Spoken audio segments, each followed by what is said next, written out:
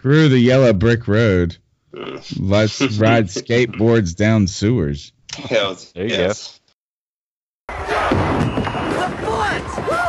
It's party time, boys! I win, you lose. Yo, it's the Green Machine, gonna rock the town without being seen. Have you ever seen a turtle get down? Slamming and jamming to the beat smooth sound. Bring it forward. Vanilla is filled with a new jack through the rock and roll the place with the power of the Ninja Turtle face. Iceman, you know I'm not playing. Then I take a show what the turtles are saying. Ninja, rap, ninja, ninja, rap. Wishbone crunch on two. Hot, hot, villains, you better run and hide. Because one day you might not slide, so choose. Your weapon don't slip, Vanilla's in control with the air. The power, the ninja is strong, fighting all fish until the asshole gone.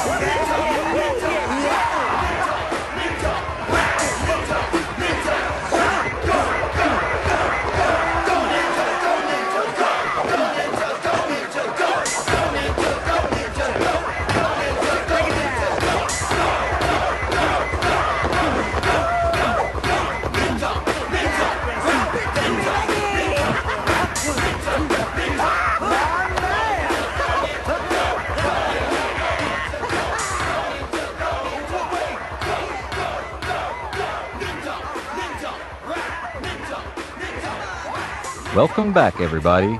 This is Mark 19 of the Super Civil Servants Podcast. My name is Greg. Go Ninja, go Ninja, go. Tonight, we are going to review Secret of the Ooze. It is one of our favorite movies from the early 90s. And we have a full house tonight. With me, as always, my co-host, Nathan. How are you doing tonight, buddy? Cowabunga, first of all. And second of all, I'm doing great. Good deal. And who we got with us tonight, man? We have a familiar voice on back again this evening, Mr. Chris Balga. Chris? Totally feeling rad tonight, guys. Awesome. And first time on the show tonight is one of my friends from a separate podcast, is Tony Dunn. How you doing tonight, buddy? The Professor. Man, I'm great. And as I guess it would be Donatello who said, Frere Jacques. Yes! There you go. All right, so we are totally into Turtles movie mode. I know a few of us just finished watching it, so we are definitely in the mindset. But glad to have all y'all on. And real quick, Tony, this is your first time on, man. Tell us a little about yourself. Where can they find you? Let the crowd or the audience get to know you. Yeah, friends with you, Greg, for several years now, I think, at this point. Yep. And we have become friends just by talking about the Carolina Panthers. And on Tuesday nights, we have the C3 Panthers podcast. You can find it on YouTube, iTunes. It was live on YouTube, and then you can get it everywhere else. Wherever you're listening to this podcast right now, you probably find it. If not, just Google the C3 Panthers podcast, where we just hang out, chop up the latest Panthers news, have fun just like this. So thank you for having me on. I'm excited. And I kept telling my wife we were hanging out at this like kind of watering hole that we hang out in the afternoon. And I was like, well, I got to go on this podcast tonight. She was like, tell everybody what's about. Go ahead. Tell everybody what's about. And I was proudly saying, hey, I'm ready to go talk about Teenage Mutant Ninja Turtles, man. Yes, I'm pumped. Hell yeah. Yes, sir. Hell yeah. You got to fly that flag, man. Dude, this is my childhood. Like, this means a lot to me. Right. Like, you know what I'm saying? When you guys did the last show, I reached out to you. I tweeted it out. I shared it, telling you, Teenage Mutant Ninja Turtles hit me. I was born in 1981. Movie comes out in 1990. Memorized every word of it, dude. Yeah. You know what I'm saying? Yeah. I probably watched it 750 times before this movie came out. So I went back and watched this one, and you know what? Still means a ton to me. The first movie from the 90s was the very first movie I ever saw in a movie theater. Oh, wow. Nice. Yeah, the very first one. Teenage That's a Mutant Ninja good Turtles, baptism. Yeah, that was my very first time at the theater, and I can still remember it and picture it in my head right now, where I was sitting. Hence why he's doing a movie podcast right now. Yeah, exactly. Trying to think of what my first movie was that I saw in a movie theater. It's hard for me to remember that, but I do remember one of the earliest movies was Rambo 3. Nice. When did that come out? My dad took me and my friends, and then we went and watched it, and we left, and then my dad snuck us back in, and we watched it again. which is That's silly. crazy. Why did we watch Rambo 3 twice? Because it's mother effing Rambo. True. Did y'all see the preview for the new one? No, I haven't, Yeah. but I want to. I'm scared I'm gonna like it. Sly Stallone at 78 years old out there just kicking people's teeth down their throat. You know what? Rambo I'm in 3 for it. was 1988. Can you 88. believe I was that? 4 years old then. Wow. I went and saw that in the movie theater. Hey. That may have been my first movie.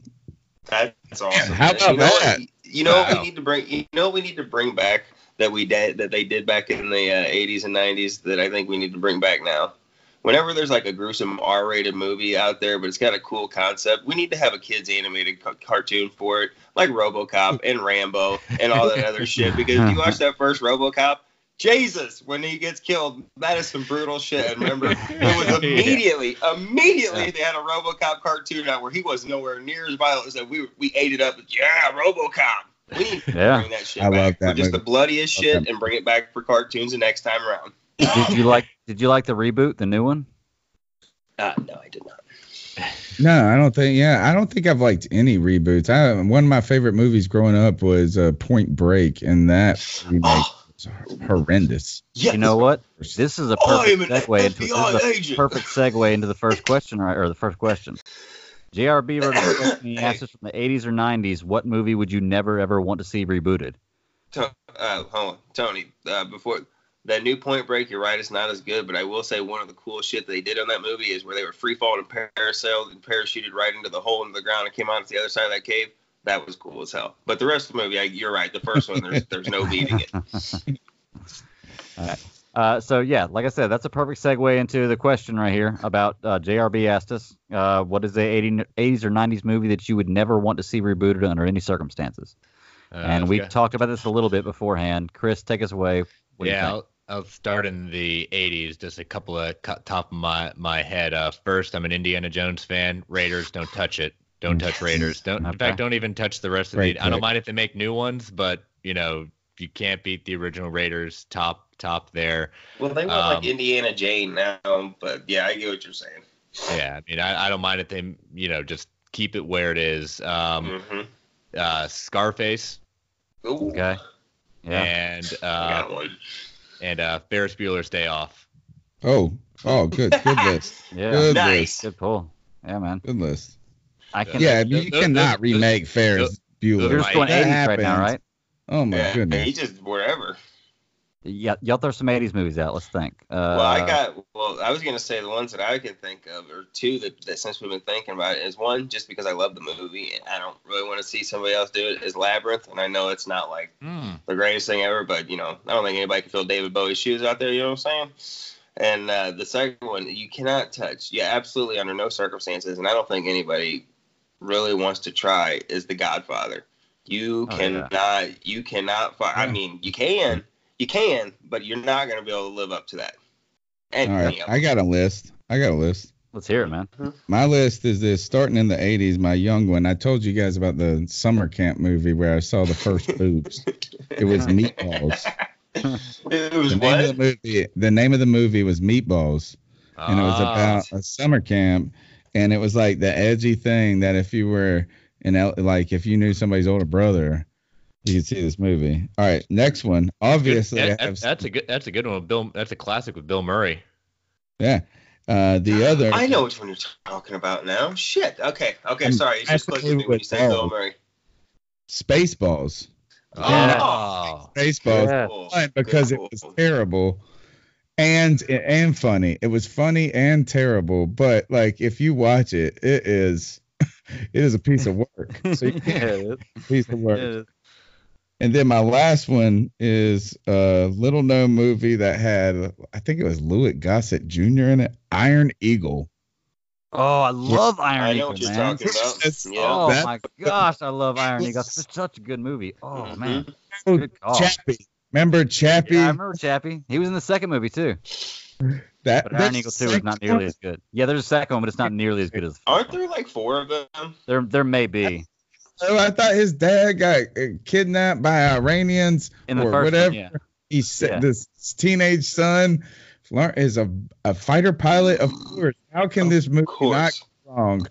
his teenage son steals a F-16 or something like that. Yes. And saves his dad. What cannot go wrong with that movie? Yeah. Yes. I agree. Sorry, that's my bad. Nah, I'm right there with you. See, that's my jam. Is like that old 80s cheesy shit. I love it. Love it. What do you think, Nathan? Throw some out there. I already threw my 2 out there. Oh, okay. Yeah. Well, I guess if the 80s, I'm trying to think. I'm throwing low-hanging fruit for me, I would never see comedies remade because I don't know if that's really a good answer because it's hard to remake comedies. I would never want to see Stripes remade. Mm-hmm. That was before I was born, like 1981, but it's a hilarious movie. Love that movie. Yep, ever seen it? We did music videos and we said Thriller. I also believe Thriller should not be remade. Yeah, I agree. True. I agree. But I honestly don't have a whole lot from the 80s. I can give you a lot Shawshank Redemption. Never remake Shawshank. That's no, 93. I'm just saying, that's just popped into my head. Never remake Shawshank. Oh, let's go right into the 80s, man. Or right in the 90s, I mean. I would never want to see Goodfellas remade. Mm-hmm. No. And on the same kind of platform, I'd never want to see Usual Suspects remade either. Those are 2 perfect movies. Oh yeah. So. Die Hard with a Vengeance. The one with Samuel L. Jackson. Yeah. That one, I know that Die Hard break went. Yeah. I love Yeah. that goddamn movie so much. Yeah. That was the third one. It was okay. Was See, the that's what I Vince the thought. third I one? thought Okay, it was yeah. too. Yeah, I thought it was. But that, yeah, I don't know why, but I love that goddamn movie so much. It's great. Because because everybody loves the Christmas themes of Die Hard, and that's the summer version. Right. Yeah. Right. And everything else. Hey, look, add Die Hard to the 80s, number 1, and then my 90s you're movie right. is Pulp Fiction. Do not remake that. Ooh. Good call. Good call. Oh. Yeah, I'm kind of like with you, Greg. Like, just I love 80s movies, but 90s I've got like so many different to choose from. But a couple that stick out in my mind: L.A. Confidential. I'm such a sucker for, that time period and just the era of the 40s and 50s at that point, post World War, pre World War II at that point. Kind of along the same lines. Heat. I mean, Yes. Loved Heat back in the day. That's the best 3-hour movie ever. Yes. It is so long. Oh, but it's so good. Yeah, what a cast. I do like that one. Yeah, and then continue to get more and more subversive. Fight Club, a movie that I think is timeless and still can apply more and more. I love that movie. Yep. That bitch Rosie O'Donnell. I got for you one last secret one. What about Boondock Saints? Oh, okay. Yes. Oh, yeah. Okay. I love that movie too. I love that movie. Every time I think of Heat, I think of that Dane Cook thing. We're in the van. Where are we going? I mean, we could go late in the 90s. We could say The Matrix, the original. Oh, yeah. I'd never want to see that remade. Yeah. No, definitely not. Terminator 2. Okay, yeah. See, I'll see continuations of the story, like with Terminator and Matrix and everything, but I never want to see that first one or whatever. I never want to see it remade. It's like a reboot. Nope. Just leave it be. Set in stone. Let Arnold Schwarzenegger fall. Batman and Robin. I never want to see that remade. Yeah. For totally different reasons. Can we pull a Deadpool 2 and go back in time and ensure that never got made? Yes. Yeah, that would be great. Oh, I got a low hanging fruit for doing a comedy at that point. Clerks. Oh yeah. It's not even just relatable if you've worked in that industry at that point. I think it's just relatable just working in general. Agreed. Never mind. I guess it's 2000, but never mind. I can't say that because the first when the first Lord of the Rings come out, Fellowship of the Ring, that was 2000 or 2001. Either way, don't ever touch that original shit because that's a masterpiece. They never will. They better not. They're talking about redoing The Princess Bride, and like I said, I'll punch somebody in the throat over that because that movie is fantastic. What about Dumb and Dumber and Wayne's World? Yeah. Yeah. Those are up there. There's so many good 90s movies. I mean, what was the original Independence Day or Jurassic Park? It'll change your life. I think I made a Wayne's World joke every week for like 30 years straight. At some point in the week, I have made a Wayne's World joke for the last 30 years, I believe. Since the movie came out. But somebody's got to do it. She's got to do it. How about Wild West? Let's never get that one remade. Just Wild West. Will Smith and Wild West. Oh, wait, never mind. I'm getting off topic. I was gonna say there's a reason that movie shouldn't be remade. How about a movie that's so bad it's so good it's like watching a car crash or a train wreck going down? Starship Troopers, man. Ooh. I love that movie. I like that movie. That movie. I love it. Love Starship Troopers. I don't like shows or anything after it. Watch it. You can watch it and not stop watching it. Yeah. You can't love it. Denise Richards, man, that was her in her prime. Oh, I loved it. She's out there. And what was up with Neil Patrick Harris having like weird like mental powers just randomly? Like he could read bug minds and shit. Like I just watched that the other day because it was on HBO or something. Like literally just like within the month, and it was still awesome. Is this an 80s movie? What about Honey, I Shrunk the Kids? You can do whatever movie you want to, man. We are chasing squirrels around this topic. I will take it. I don't remember if it was Back to the Future. I never want to see. I never want to see Back to the Future remade. You know what? I never wanted to see. I still haven't seen it, but and I know they did do it, but there was a reason it failed. Ghostbusters. Like nobody should have tried to remake that. Like I can't wait to see this third one that's coming out. It's going to continue it. But like, come on, you don't try to remake the Ghostbusters. That's another from that time period that is perfect. Did you see it? It's not terrible. It's not great, but it's not terrible. It's a funny movie. It's what it's supposed to be. It's a comedy. So they try to make it into a comedy / No, the first one was a comedy. The OG was a comedy. Watch the first Ghostbusters. That's a comedy. I know. Yeah, but by the way, you know what? You know what's funny? And when the first Ghostbusters come out, what year did that come out? 80. I want to say it's 84. Oh, okay, so that's what. Okay. So you got to think, and they had Bill Murray was the the hunk the sexy love interest. Like he's all flirt with chicks and gets the girl and stuff. Like you would never put Bill Murray in 2019 as your lead love interest guy that's gonna be the ladies' man and shit. Like go back and watch that. You got Bill Murray doing that, but if you go back, there's nobody else I would rather have in that role. Yeah, it's 1984. Yeah, 84. Yeah, I just saw it. Hey, I just thought of another 80s one too, and this is gonna sound kind of crazy. The Brave Little Toaster. Yes. Do y'all ever want to see them reanimate that or make it computer graphics or anything? No, that movie is perfect the way it is. Well, if we're going like that, I'm gonna say Batman: Mask of the Phantasm. Don't you ever touch that? God, yeah. Yeah. And then maybe another one in the 90s, Tommy Boy. Don't ever remake Tommy Boy. Anything with Chris Farley. Don't ever remake. Don't ever remake anything with Chris Farley. How terrible is what was a joke in our childhood becomes our reality in our elder age, because my coats are getting a little tighter. Used to laugh at that joke all the time until you just said it then. Yeah, you're right. Yeah, we just got real. Yeah. We just got real. Right. Now I feel. A movie that I liked as a kid, and I haven't seen it forever, and I used to think it was great. It could use a remake. Just while we're on the topic, you guys ever see Last Action Hero? Oh yeah.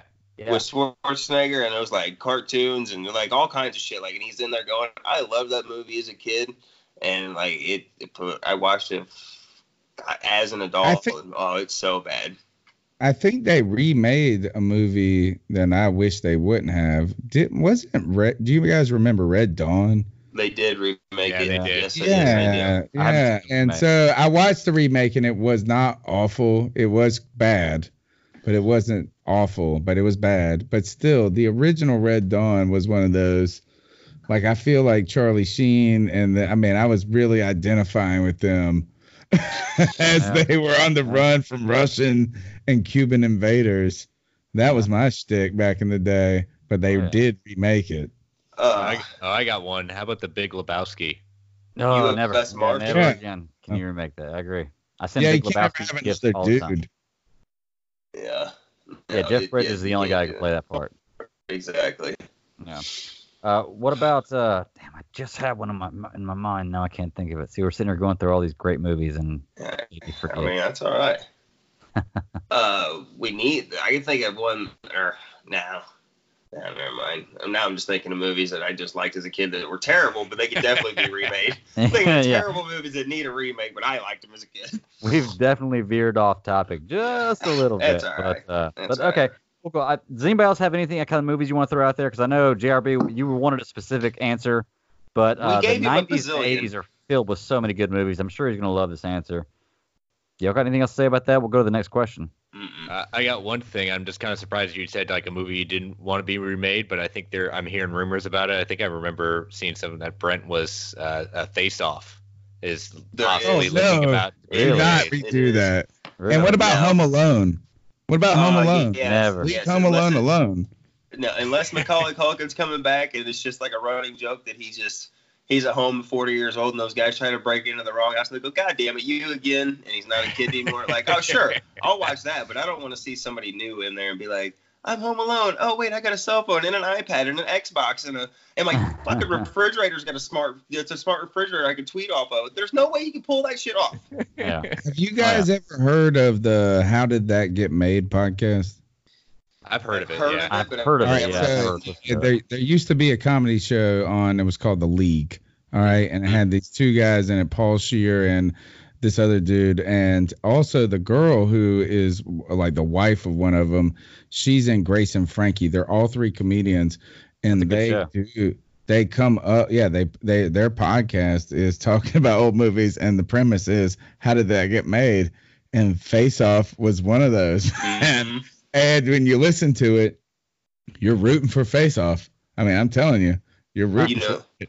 But you are laughing when they're talking about it. You know why it got made, right? Because Broken Arrow came out right before it. That was a great movie. Yeah, exactly. That's why they got those. That's why they threw all the money they could at those same two actors to bring them in. That was the one with John Travolta and Christian, not Hayden Christian. Yeah, well, that's Christian Slater. The reason why is because Travolta's getting so, like, he was like on that, you know what I'm saying? Like, I honestly got, like, the reason why it got made is because they were like, oh, we got this name, we're gonna do it. It doesn't matter what the concept and the premise is of the 90s, we're gonna make it. It's good to go. We got this actor. Come on. You know, that was at the time where if you had a name as an actor, people would show up to see that movie just by, oh, it's a Wesley Snipes movie, or, you know, Van Damme, or, you know, Sword, whatever. You know, you just hear that one name, like, yep, I'm going.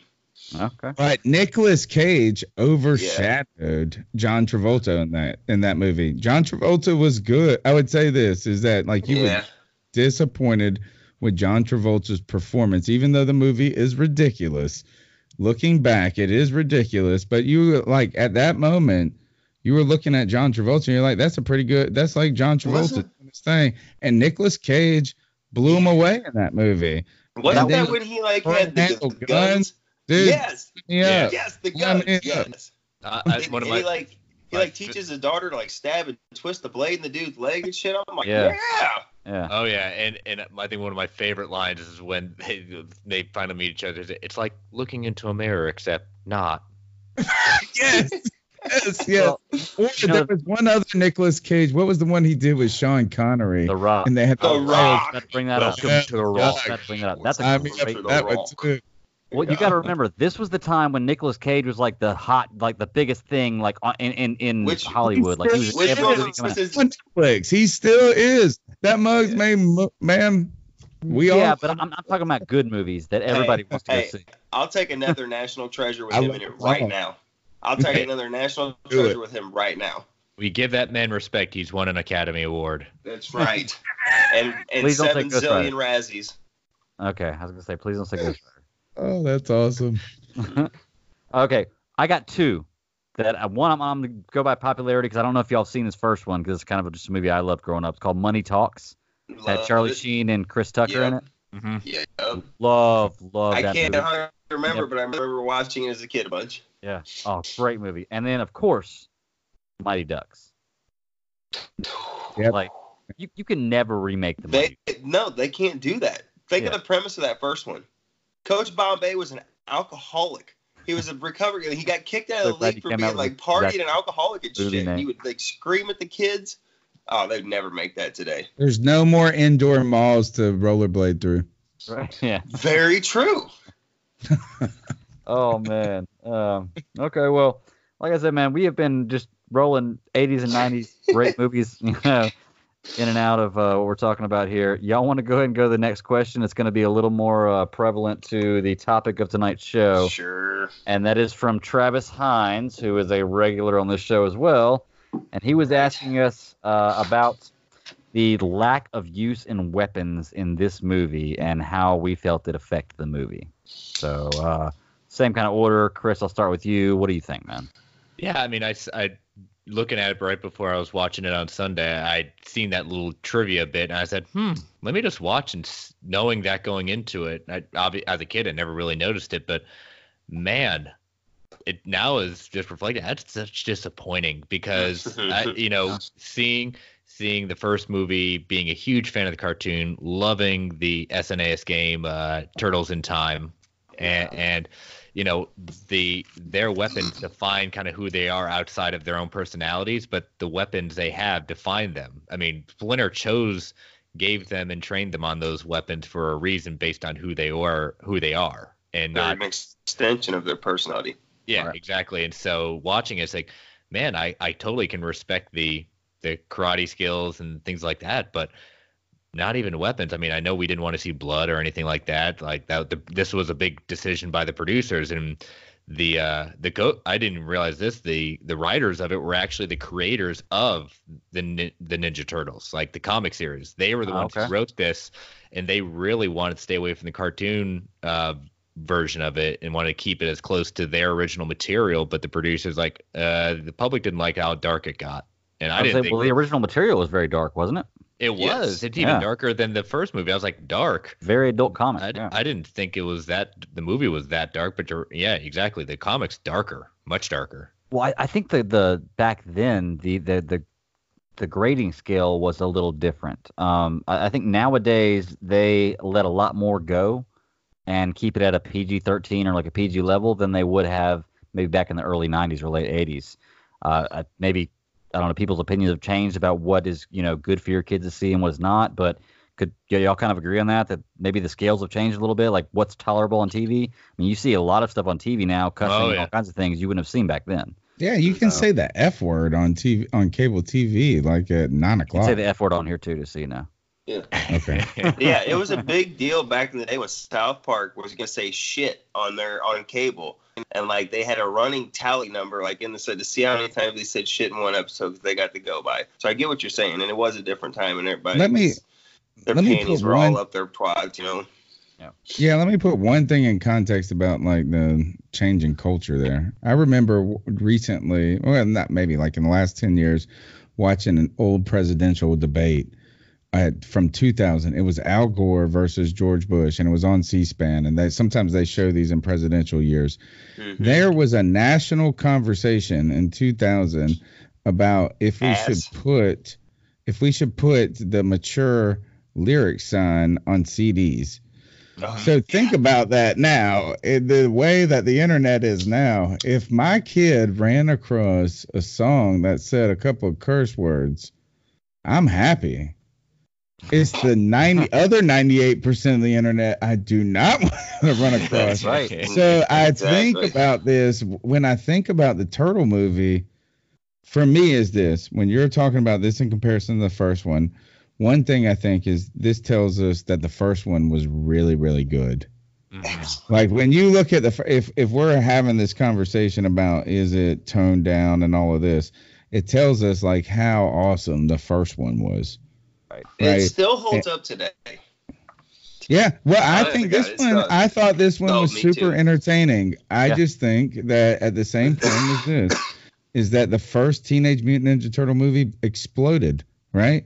I mean, I was part of it. I was part of that generation that was already watching the cartoon on TV. Then they put the movie up. The movie was freaking awesome. I watched it like 782 times. I memorized every single word. Everywhere. Everywhere, yeah. And then the second one came out, and my point is this: rightfully, they commercialized it, and they should have. That's what they were trying to do. They were trying to broaden the audience. It was entirely 90s, but I think this continues to tell us that it really points to how much of a gem the first one was. And talk about like apparently they they were so worried they were going to lose the fervor for it. This came out less than a year after the first one. I mean, jeez. Yeah. Like 9 months. Yeah. How did they make it that fast? Because they already had the suits. If you can look, these are the same suits from the first one. See, if they would have to go into production, they tweaked them. Look slimmer. They might have tweaked them and taken them in, but they're the same suit. There's no way they started from the ground up on those suits again. And I mean, back then, I guess they could have, but I would think that what got them in there so quick is that they had the suits and they could just get the actors and bam, bam, bam. Well, it was all Jim Henson stuff. Yes. Yeah.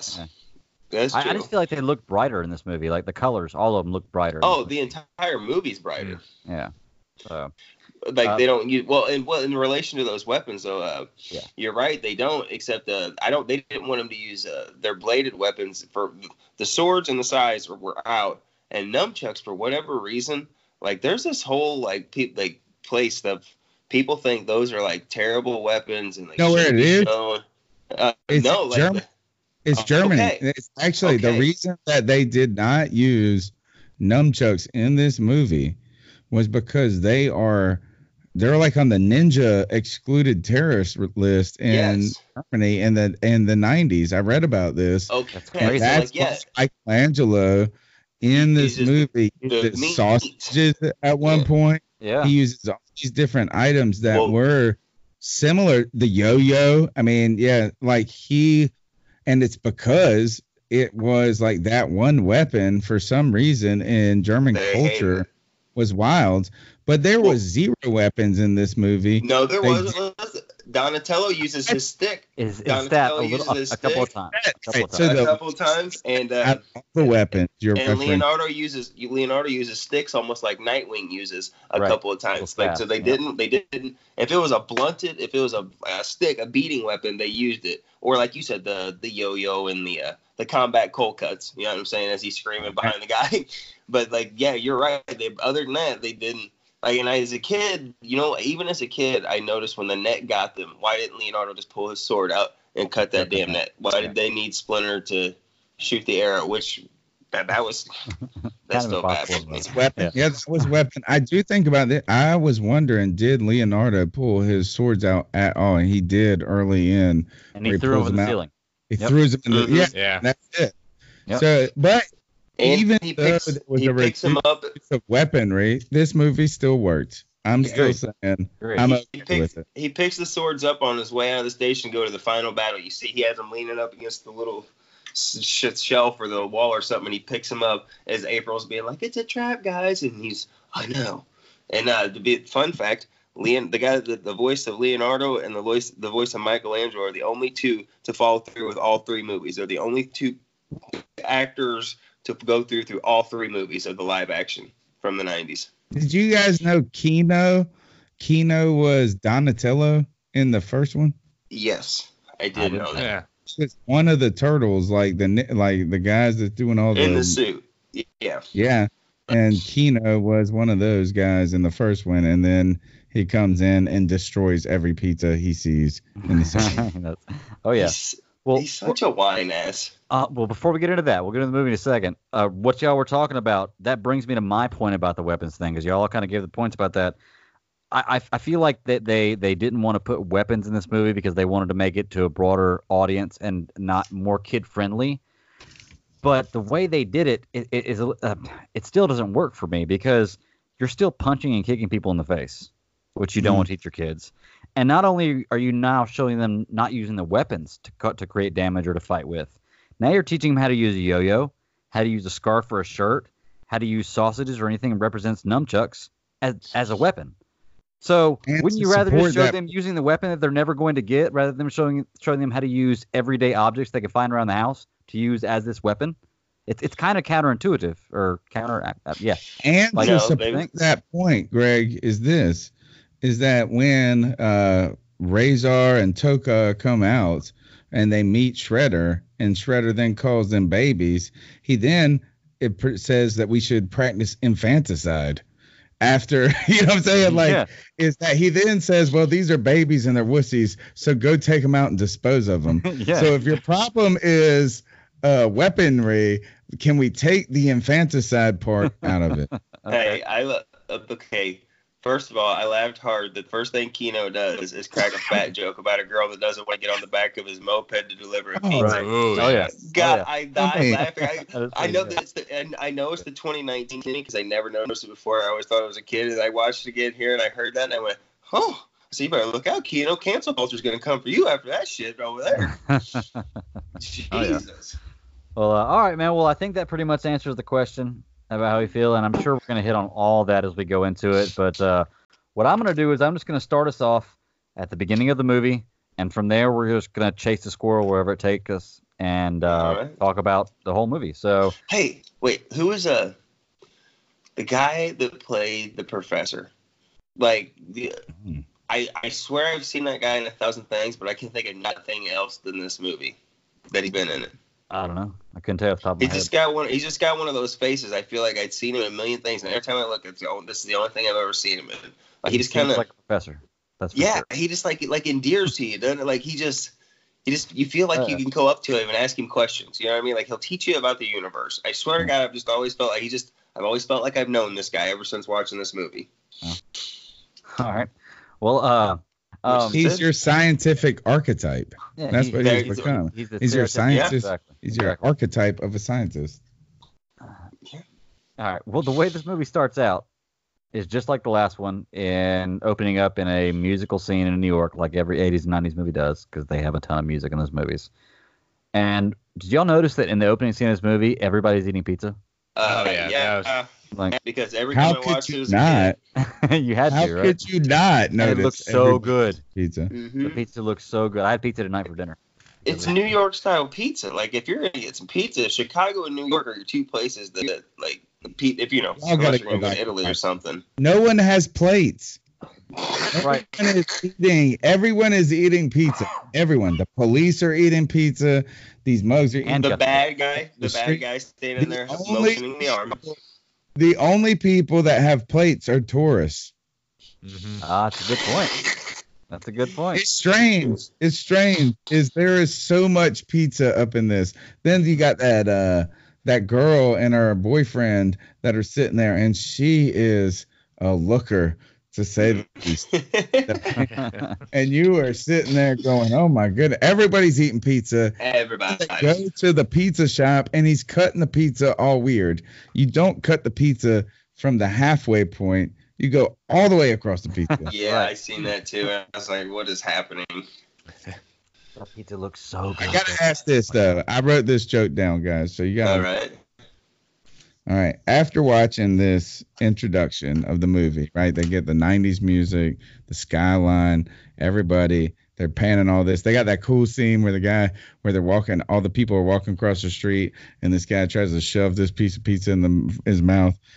Do you think that the beginning of this movie was cheesy? Oh yeah. The whole movie's cheesy, but it's so cheesy, it's great. Were you guys in the same boat as me and just thought that as soon as you got off a plane in New York, they just put a piece of pizza in your face when you were a kid? Because that was my assumption. I think we took the joke too literal, though. I think we took the joke too literal. I worked on that joke all week. Guys, as soon as I answered that, I was like, wait a second. That was a joke. I was like, yeah. Hey, I drum rolled it. I drum rolled it, guys. All right. Moving Check on. it in post. Yeah. I was actually going to say how cheesy the pizza was what made it look so good. It was insane. And another thing, that's why we're talking about the pizza. If you watch Kino and he's delivering it, but when he goes up in that opening scene, he's going to meet those bad guys and stuff. Like, he totally holds the pizza sideways. Yeah. Yes, he does. Yes, he does. Man, and I'm telling you this, is that if the pizza tilts, it's over. It's over. Oh, yeah. Liver pizzas, man. I know what's up. And that's one thing. I would have laughed at somebody. They tuck it under their arm like a briefcase, like he did. Yeah. Hey, did y'all ever watch Third Rock from the Sun? Did you ever watch that show, Third Rock from the Sun? It's been a long time. Well, there's one episode of that show where they're ordering pizza, and John Lithgow plays the main character. He comes upstairs with the pizza, and he's holding it on his arm like a briefcase. And they're having a big argument in the living room, and he's slinging the pizza box around. And he slams it down on the table on his side and everything. And then they finish the argument, and they're all going to sit down and eat. So he lays the pizza box down, and he opens it up, and he goes, "They did it again!" And every time I see this movie now, with that part where they're turning the pizza box over, I see that. You know, why did we not pay attention to stuff like that in the 90s at all? Yeah, I agree. Or did y'all notice it in the 90s? I never did. No. Well, not when you were a kid because you didn't know anything about that. But now as an adult watching it, you can make a movie that is about things that kind of appeal to children, but you can also make it have an adult, right, appeal. Just don't turn the pizza box sideways, bro. Like, let's you guys notice how let's shoot the same scene and just hold it the right way. Yeah. You guys notice how Raphael got real freaking New York from movie 1 to movie 2? Like, his accent got a hell of a lot thicker in this movie. He got so much nicer too. Yes. We'll see Raphael in this one. Like when he tells Keno to run in the junkyard, he says, "Get out of here, or I'll kick your butt." And I'm like, oh, in the first one, he would have been damning him, or I'll kick your ass, or just punched him in the ninja face. kick the damn rabbit, whatever. But in this one, I'll kick your butt. All right. I just like it that we follow the same trend and said, all right, Raphael gets upset, he leaves for a while, and then he gets caught. It's like, all right, we'll do that again. Yep, I was gonna say it's almost the same plot line with 30 extra minutes of footage. This time he doesn't even pull his size and does better than he does on April's roof in the first one. I guess that's just because that was all practice, huh? Yeah. In the first one, he tries to pull his weapons and he gets beat pretty handily by a small amount of guys. This one, he's cracking jokes, he's doing flip kicks, and he's just having a great time with it. Well, you remember before he was younger, he wasn't as well trained, which brings me to my point. What is the time gap in this movie between 1 and 2? Not as far as they were made, because I know they were made very closely together. Huh? I still think it's short. They said they're 15 in this movie. It's got to be short. 15. So they're 15 years old in the first one. In the second one. Yeah, that's what they say. In the second one, he says 15. So what I think, my theory is that they're trying to portray this, because if you remember the first one, they go to the summer house, Casey Jones' summer house. Yeah. I can tell you this takes right after. Winter-ish, or maybe spring. I think they have to portray it as a close timeline. It has to. Because do you guys remember when the Shredder's hand pops up out of the goddamn garbage, meaning the garbage truck packed him up and pushed him out? This has got to take place within a week or two of each other, a couple weeks. It can't take that long. They meet at the hideout. So they meet at the hideout, and the guy that's always angry, right? That's still dressed in Japanese stuff. Tatsu, yeah. So he's like, who wants to challenge me? And that one other guy is acting really weird, and he's like, oh my gosh, this is all we got. Yeah.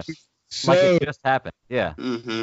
Yeah. So I think it's a close timeline. Yeah, because he runs into the junkyard. He's like, this is it. Everybody knew this is the fallback position. That's what I'm saying. This is because they said they're staying in April's house and they're not there for months, and they go back to they're just giving them enough time to try to go back to the sewers before they find the dopest motherfucking lair that you could ever find in your life. True that. Best scene of the movie is that whole not the scene, but shot. That's a cool scene. Yes. Where they kick on the power. Yeah. That's awesome. Well, I brought this up whenever we were talking about Spider-Man, the animated series with Travis. It seems like in superhero, any kind of movie or television show, the sewage system in every city is amazing. It's like 12 stories deep. It's, finished, complete concrete, looks good, like a museum to walk through. There are old subway tunnels in New York that are abandoned, but now I don't think there's anything of prestige like that, but there are some old-ass tunnels, like subway systems, underneath New York, and I don't know how many of them that are old and shut down. But like I said, I don't know if any of them are, like big, you know what I'm saying? I don't think you're just going to walk into it and be like, we could live here. But there are tunnels that are abandoned down there from old subway systems in New York right now. Go ahead and say it, Greg. Just go ahead and say it, Greg. We don't know about this stuff in the South. I'm from Illinois. Oh, well, you may not, but you may be, but hey, we live in sea level here. You can't dig no tunnel. That's true. Yeah. Well, it's crazy because this movie, watching it as an adult, I see so many things I didn't see as a kid. And it doesn't even take me out. Yeah, it doesn't take me out of the movie at all, though. I still love the movie. Like, do you realize that the Foot's secret hideout was in the middle of the dump? Yeah. Do you think nobody would have seen them in the middle of the dump. No, the junkyard. Hey, Come on, the junkyard. junkyard. Yeah, excuse me. Like, well, if they were like the mob, if they were like the New York mob back in the day, I mean, maybe they did own the whole thing, and that was their fallback. Yeah. I still like the idea that they, the foot they had, not many, but they, when they were coming back, they put them back in positions where they would get information, like the one that was, with April O'Neil's camera crew. Yes. Yeah. Well, all right, so to build on that idea, things that you didn't see when you were a kid, how about this one? Is that initially, I was going to say, look at how expensive and heavy those TVs were. Yes. There's 19-inch color TVs. Good Lord. In the first movie, it was Walkmans. In the second movie, it's these 19-inch TVs. Not really anything to be excited about today. But for me, it was the initial scene where April is interviewing the sign, and they're at the TGRI cleanup, and the company is like, well, we dumped these chemicals in the land before, and we feel like it's our duty to clean it up. And then they find these giant ass dandelions off to the side, and later on, the doctor is like, well, company protocol is to destroy the evidence. And it was like, gosh, you guys are so worried about the ninjas pulling out their weapons, but we're okay with like corporate espionage and destroy. I was at that point, but they did try to 90s. we get the mustache twirling corporate idea. Exactly. And how do you destroy? They're like, we're destroying the evidence. Like, how did the doctor come out to be for you a character you could like? Looking back at it, the doctor, the scientist was like a jerk. And then guys, let's talk about the TGRI facility that they get into, and they just have all these tubes of red and black flashing lights that go to these little triangles that do what exactly? Because there's one little old school giant computer in the middle that's the only thing they need, but all these flashing lights like this shit's important. And it's literally nothing. There's a movie that copied that. Those arms, like the tubes that are in the TGRI building, are the exact same thing that is in Matrix 3, the tentacle arms for all the machines. That's what those are. They're copied identical to it. Just go back and look at it. I'm telling you. And to add to this, one more thing about the more facility. Do you remember when right before they steal the ooze, right? The Foot come in there and steal that last container. Yeah. Is he putting the ooze in a de-oozifier? That's right. What is he doing? No, what they didn't tell you is that all that's going to Jersey. I was like, what is this? I feel like you're just moving it from container to container. They were. It is funny though, like especially in that scene, how every time you see a computer on a movie or a TV show, it always has the perfect interface, so that way the people that are on the computer can do what they need to do, and the people that are watching them on the computer can tell exactly what's going on. And I love Arrow, but it's the same thing with the Arrowverse. Every computer screen you see, you can understand exactly what's going on. Like, this program is so easy. It's insane. Well, let's talk about Donatello's big fat fingers typing perfectly to be able to get what they need in there. Yeah. I'm like, yeah, sure. You're not hitting 4 keys at a time. You're right. I think about that. What was it? That Simpsons episode where Homer's trying to get on disability for becoming fat, and the phone operator saying, your fingers are too fat to dial. Please, if you want a special dialing one, please smash the keypad now. Mm-hmm. Did y'all see they have about that? There was a Simpsons reference in this movie. Yeah, that's what I was just saying. They hold the Bart Simpson cup up. Yeah. I was writing that down. My daughter was watching the movie, and then she was like, "What is Bart Simpson?" Why do you? Oh God! You got some work to do, Greg. Hey, You've got a lot of work to do. Father, she doesn't know what Bart Simpson is right now. Why do you think they did that? I think that they had a lot of references to pop culture. Because it was at the height of its popularity in the early 90s. They had a lot of pop culture references. Because I mean, were they affiliate? You know, you got to start wondering. I was wondering, are they affiliated with the studio? You know, those types of things. It was just interesting to see such a direct. Well, did they? It was New Line. Was New Line a subsidiary of Fox at that time? It might have been, and if it was, that would make sense. Because like now, New Line's a subsidiary, or the recent times it was a Warner Brothers, but back then companies bounced around. You know, those smaller companies kind of went here and there, so they might have been somebody else. You know what I'm saying? It's so noticeable, right? It was not a reference that the writers, I think, just were like, hey. Let's reference. They zoomed in on the cup. He made his anti-ooze slime stuff and put it in the cup for no fucking reason. And it was a Bart Simpson cup. He ladled it in there and held it up, and they zoomed in on it. And he, just gave you the mustache, like his eyebrow up, like dun dun dun, like there was gonna be a commercial. You know what I mean? You know what the ooze. Speaking of, or the anti-ooze potion, guys. Another movie from the 80s that should not be remade. Ernest Goes to Camp.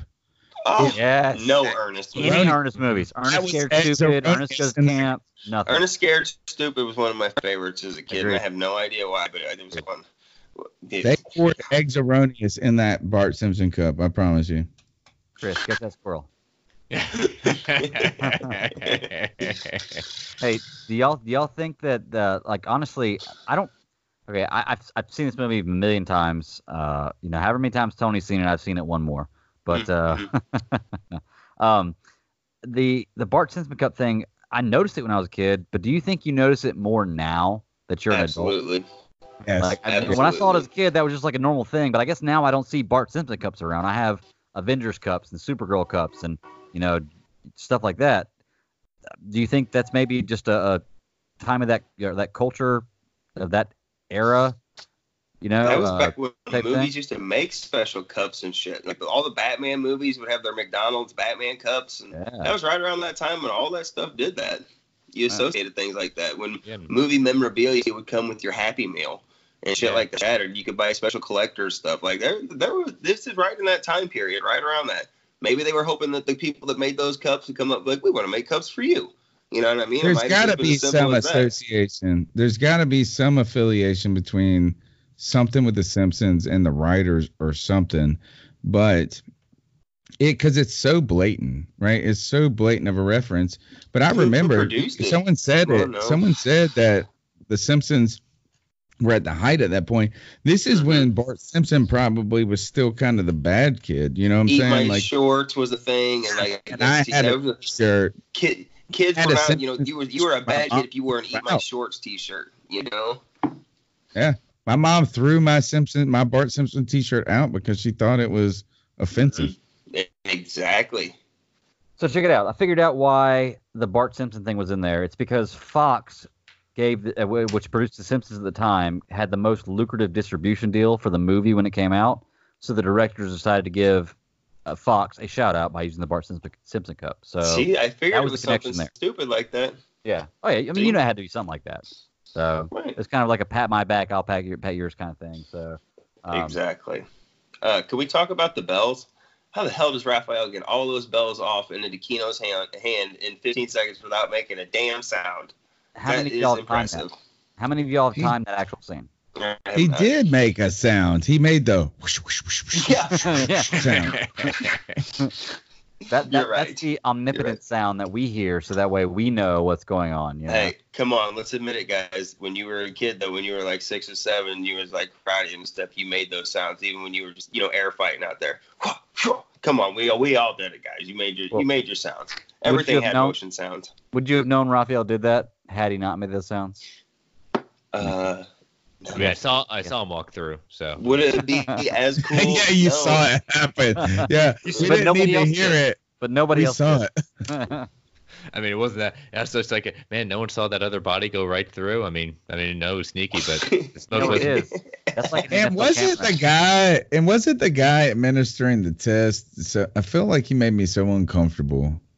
The guy that's like, why? He's like, take all the bells off. It's like always these weird, very dorky looking white dudes who are like these mean, foot soldiers. And I'm like sitting there. He's like trying to tell them. He's like, well, your final test. And I'm looking at him as everything is weird. I'm uncomfortable. You know what's even more interesting added on to that is like, wait a minute, we're taking a test when you guys have very little amount of people and you just want to take one person. Right. Exactly. Are you kidding me? You don't need all the help you can get. Nobody else. You need all of us. You need all of us. Hey, well, come on. Let's give Keno credit. He was kicking the shit out of those guys in one-on-one combat out there. I'm not trying to take away from Keno. I'm just taking away from the whole idea that, did you just say you got no one left and you're just going to take one person? Well, no wonder you guys suck. Also, Can we like, talk about all the slick back, little short ponytails. It's kind of like this is when what's the real his right hand man? You guys know his name. I don't know. Is it? Yeah. Like when he's like, should we rebuild the foot? He's like, no, revenge. And you're like, well, you kind of could use the foot. Right. Yeah. What y'all think about Shredder? Cool. I want to know how he survived and how long would he lived on. Yeah, that's why I said that the time in this movie has got to be like 2 weeks max, and not even that. Thinking about the time between movie 1 and movie 2, the time frames in this movie are insane because the turtles move out, right, and they go through the sewer, and Raphael goes away from them. Literally 2 seconds later, they find their place, and then in the next scene, they're calling April O'Neil to ask her how she's doing, like they haven't talked to her in weeks.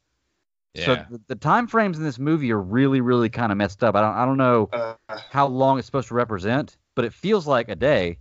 But they kind of treat it like it's weeks. What do you think about the different Aprils? I like both of them. Yeah, I think they both bring something different. Mm-hmm. They do. I like the first one a little better, personally. But they I think I'm more attracted to April 2, though. No, yeah, okay. Slightly. Just physically, not personality. Wait, we gotta stick with Shredder. We gotta stick with Shredder. I'm definitely kicking Shredder out of bed. Sorry, I have 3 things. I wrote down 3 things I need to say about Shredder. All right. You say trash bag cape. No. Number 1 is the scene when he shows up at the junkyard and he's like, "Challenge me," and he's like, "I challenge you," and the one guy's like, his face. And then we see nothing. Like, is it missing? Is his entire face gone? I want to know what he saw. I think that's to imply that that's the first time they saw him without his mask, and they saw the scar, which we saw in the first one. Right. It's like the new scars yet. Yeah. Yeah. All right. Here's my second one.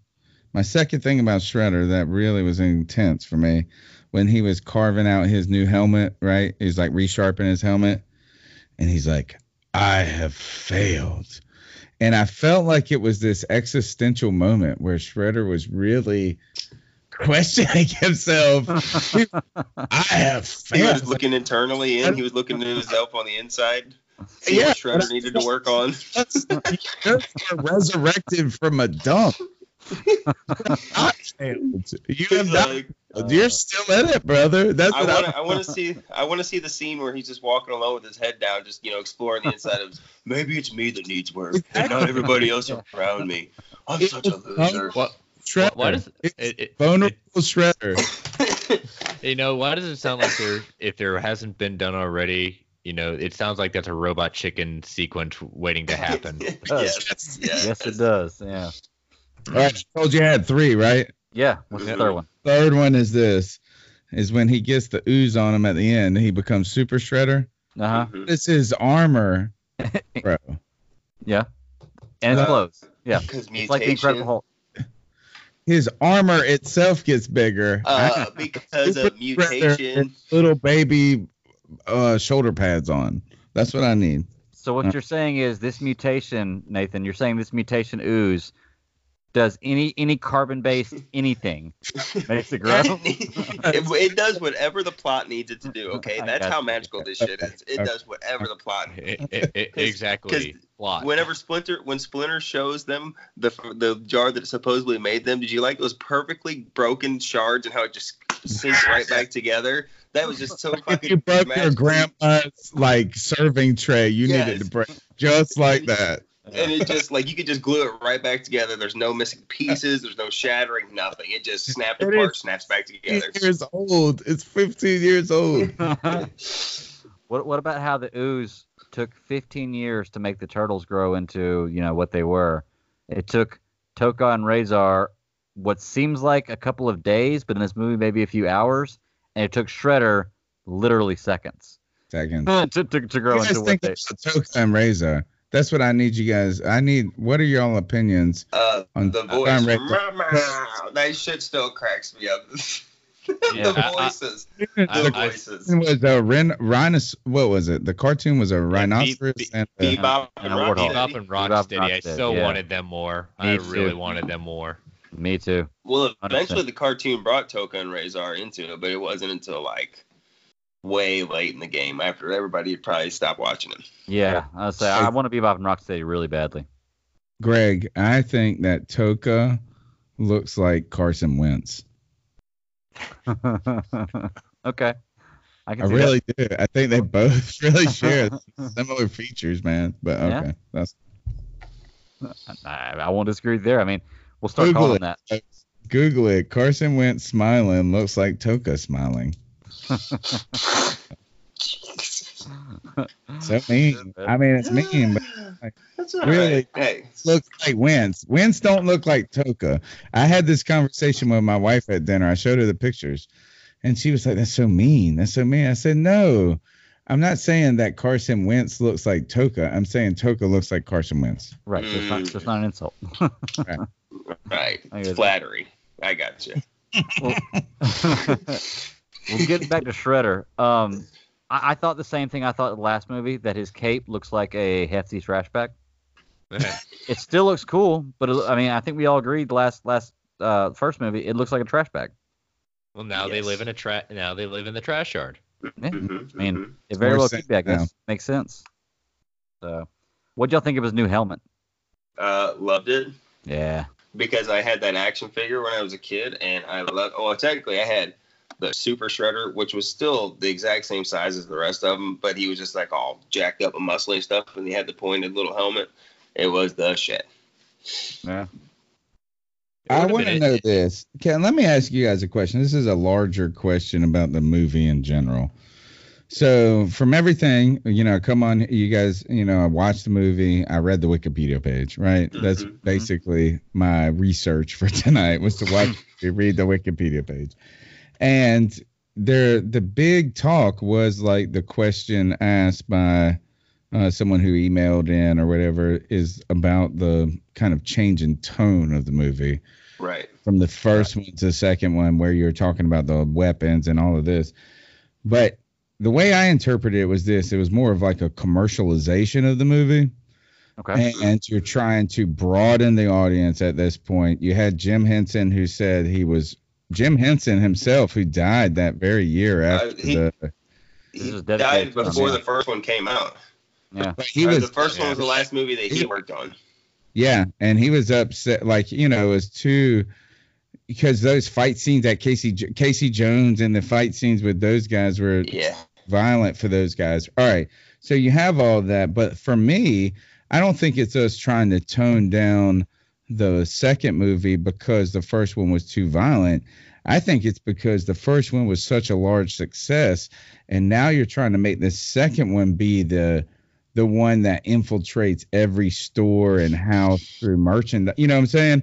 And I don't think it's a bad even though people might knock on the commercialization of something, I still thought this movie did it okay, and still I was entertained through the whole process. Well, you're half right, because it was half commercialization, but it was also half matching the tone of the cartoon, which grew even more popularity after that first movie of the 90s came out. And this came on, the Turtles boom was in full swing and full effect, because it started in 89, then you had 90s, and like you said, that first one, it was half commercialization of trying to, like you just said, but it was also matching the tone of the cartoon to make it more like it, so they could mainstream that all, you know what I'm saying, and just like they did. I think it worked. Sleeping bags, tents, you know what I mean?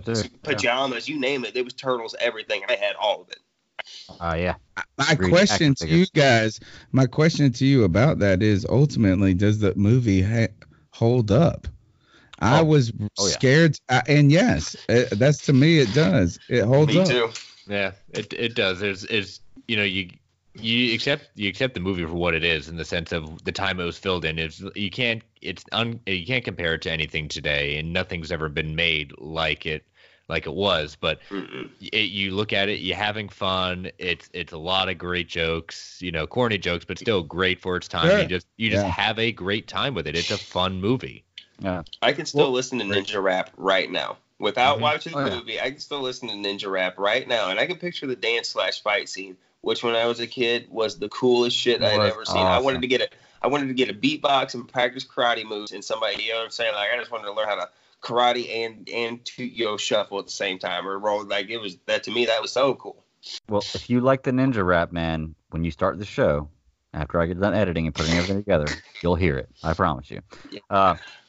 I thought it was actually pretty cool. I asked my daughter when I got home. She wanted me to watch Dark Crystal with her tonight, but I wanted to watch this movie one more time before this show tonight, and I'm going to double down with her tomorrow night on Dark Crystal. But I asked her if she wanted to watch this movie with me. My youngest one. My oldest one didn't really care for it, didn't want to. So I asked my youngest one if she wanted to, and she said no, she didn't like Ninja Turtles because she only has experience with the new movies.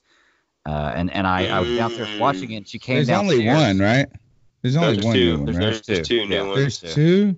Yep. Yeah. Oh, gosh. But she came downstairs when I was watching it, and I was about halfway through it, and she stopped walking towards the kitchen and started watching it. And then she started taking a couple steps back. And then she sat down right beside me. She laid down and started watching it. And I didn't say anything to her. I waited about 10 or 15 minutes, and I was like, so do you like the movie? And she was like, this is much better than the new ones, which I 100% agree with.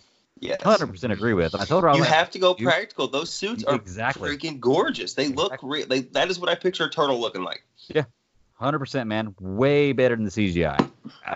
The new Do you movies think are okay. that's because the new ones are kind of like they just have the feel of like a Transformer movie? Because Michael Bay versus this. Michael Bay. Every Michael Bay movie feels like a Transformer movie. Yeah, that's how I feel, and I don't watch all of them, but I guess I'm entertained by. Like I'm always gonna be excited that I like to watch the Ninja Turtles, but to me, there is no replicating the experience of the very first Ninja Turtles movie, where I'm telling you with the first one, and that's why you reached out to me on this, is because I was talking about your guys' last podcast. I had somebody that knew somebody who was a stunt double in this movie. Yeah, and they got me like a autographed Polaroid picture of like just a foot guy. Like what I'm saying is this: I didn't get a autograph of Donatello. I got an autograph of some guy that was just a foot soldier. But I had that, man, and I was like, this is cool, man. Yeah. This is cool. It's like you got the kicker's autograph, and you're like, yes. Yeah. So I mean, so this is a meaningful movie to me, and it holds up. I think if you go back and watch it, and you go back and watch like a Top Gun, I don't think Top Gun holds up as much as this. Bullshit. And that's you watch your dirty mouth. You watch your dirty mouth. I will chomp in your face like Val Kilmer saying. Chomp it. Hey, Greg. Chomp it in your face. I say you two go fight it out in the volleyball court, shirts off. Yeah. To a good beat. Jeans on, shirts off. Yes. And we will play. And we will. They wore jeans and played volleyball. Top Gun 2, Electric Boogaloo. They have to save the rec center. Boom. Mark it. That's what we're going to put out there. It would have been gangbusters. And we will blast some Kenny Loggins all day long. There you go. Greg. This movie was like a little campy at times, but not really. I don't think it was campy.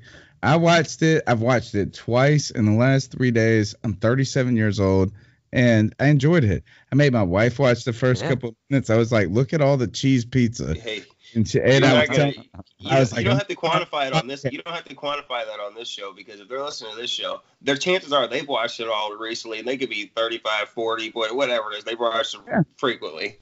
Yeah, but I was people I know that I told. I was slightly worried I was gonna not like it. Or be disappointed, and I wasn't at all.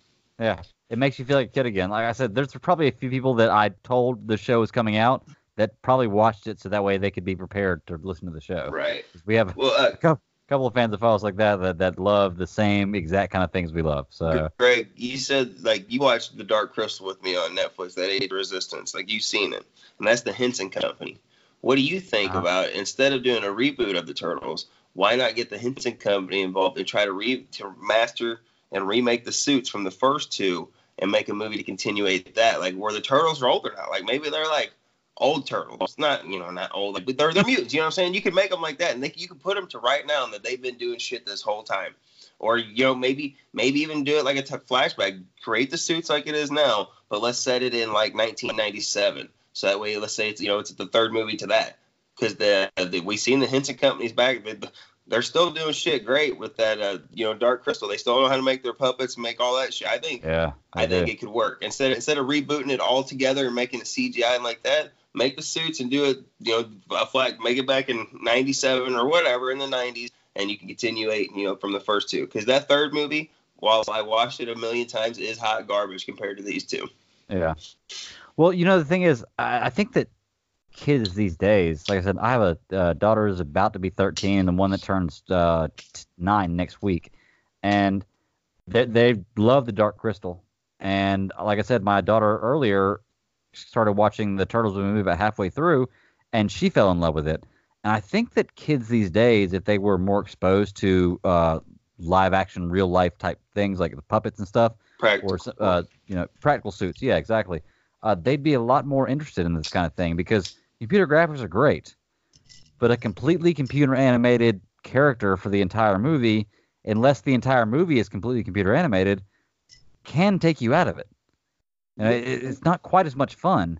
That's why I love these movies way more. It's why I know my daughters, or at least my youngest one, got hooked onto it and thought she really enjoyed it. So I think practical suits is the way to go. And I think that if they did that, I need y'all's help. I need y'all's help understanding something about these two movies. Okay. Is I've read that like the suits and the puppetry and the animatronics and all of this has changed. I've seen people talking junk about whoever played Splinter. Explain to me this. Is because I always thought everybody was in a suit. Maybe not Splinter, but Splinter's a puppet.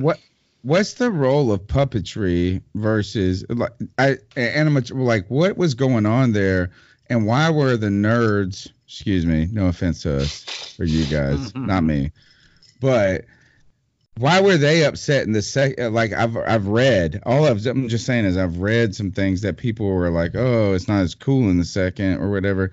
Where is the puppetry and the animatronics or all that? Explain it to me. Chris, you know anything about it? I mean, I'm not sure necessarily about the changes outside of some of the things of, like, if you look at the fight, if you look, go ahead, you take it, Nathan. Wow, I mean, Splinter's the big one, and let's look at the first movie. Splinter, everything he does, he's a lot more active in that movie. That's all puppet. Nobody got into that. So that means somebody had to control him when he walked, when he was sitting, moving. Yeah, they did the animatronics for the eyes, but also remember you got the flashback of Splinter's origin with the little puppet rat doing karate kicks and shit in the cage. The mini puppet. And then you had the turtles that were the little puppets karate kicking and shit, which was all puppet work. And then in this one, Splinter is the only puppet in this one, and everything else is a lot more just the animatronic stuff like that. He's a puppet in the second one, you think? Yeah, he is. It's still, but there's nobody in that suit walking around. What did you think about the Splinter? I love it. Yeah, I love it. In this one, you like it? So I like it. Yeah.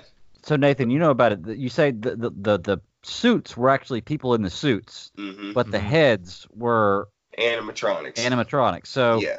The people that were in the suits, what they do? They ducked their heads down, and they had No, your head was in there. Oh yeah, the cut was so thin, and it was interesting because if you watch it, what I found out was they could barely see what they were doing, so they went out. This was done on a interview apparently on the a place called Up Down Down, and they went on. Also the Contra Code. Yeah, also the Contra Code. Up, down, AB. This was the Wrestlers Gaming Channel. Yeah, He went on to explain that if you watch close enough, the Ninja Turtles would first throw out random punches and kicks, and then the foot soldiers would bend and jump in front of them so they could be hit. This explains why many of the foot soldier actors couldn't throw back any punches or kicks of their own, as the turtle actors didn't have the ability to react.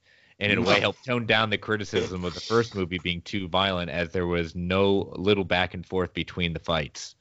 Huh. That sounds terrible. Hey, wait, Chris, Greg, did you guys get that video I sent you of the missing footage from the first Turtles? That little 10-minute video. Did you guys watch that? I got it, but I haven't watched 2 weeks it. ago. Yeah, Oh, dude, there is some cool shit in there. And since you guys haven't seen it, dicks, I won't bring it up now. Nobody else knows what I'm talking about. I'm So telling you, know the anything you first send me, I Ninja watch Turtles 2 is weeks that awesome. It is. Well, apparently Michelangelo, like that barn. You know how we see him screaming at the top of the barn?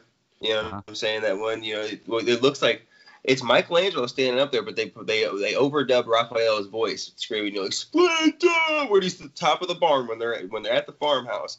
That's Michelangelo in there, and we see him he was beating this punching bag and shit. And when he comes in and his shoulders all sore and stuff, like there was this whole scene where like Michelangelo was apparently like the new Raphael, and they cut the whole scene and shit down, and for some reason cut it out, where like he was gonna be all pissed and want vengeance, and he was training extra hard to be able to go and fight him.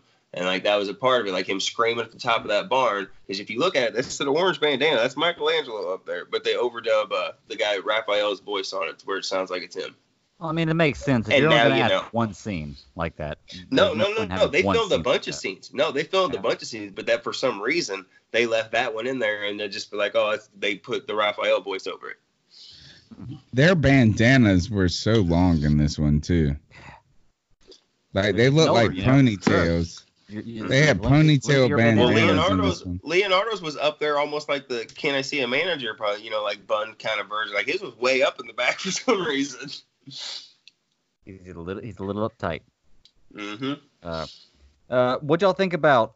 There were a couple things I noticed in this movie that were just, we've pointed out a bunch of stuff that doesn't take me out of the movie, but did you notice that there was one last jar of ooze that they stole from TGRI?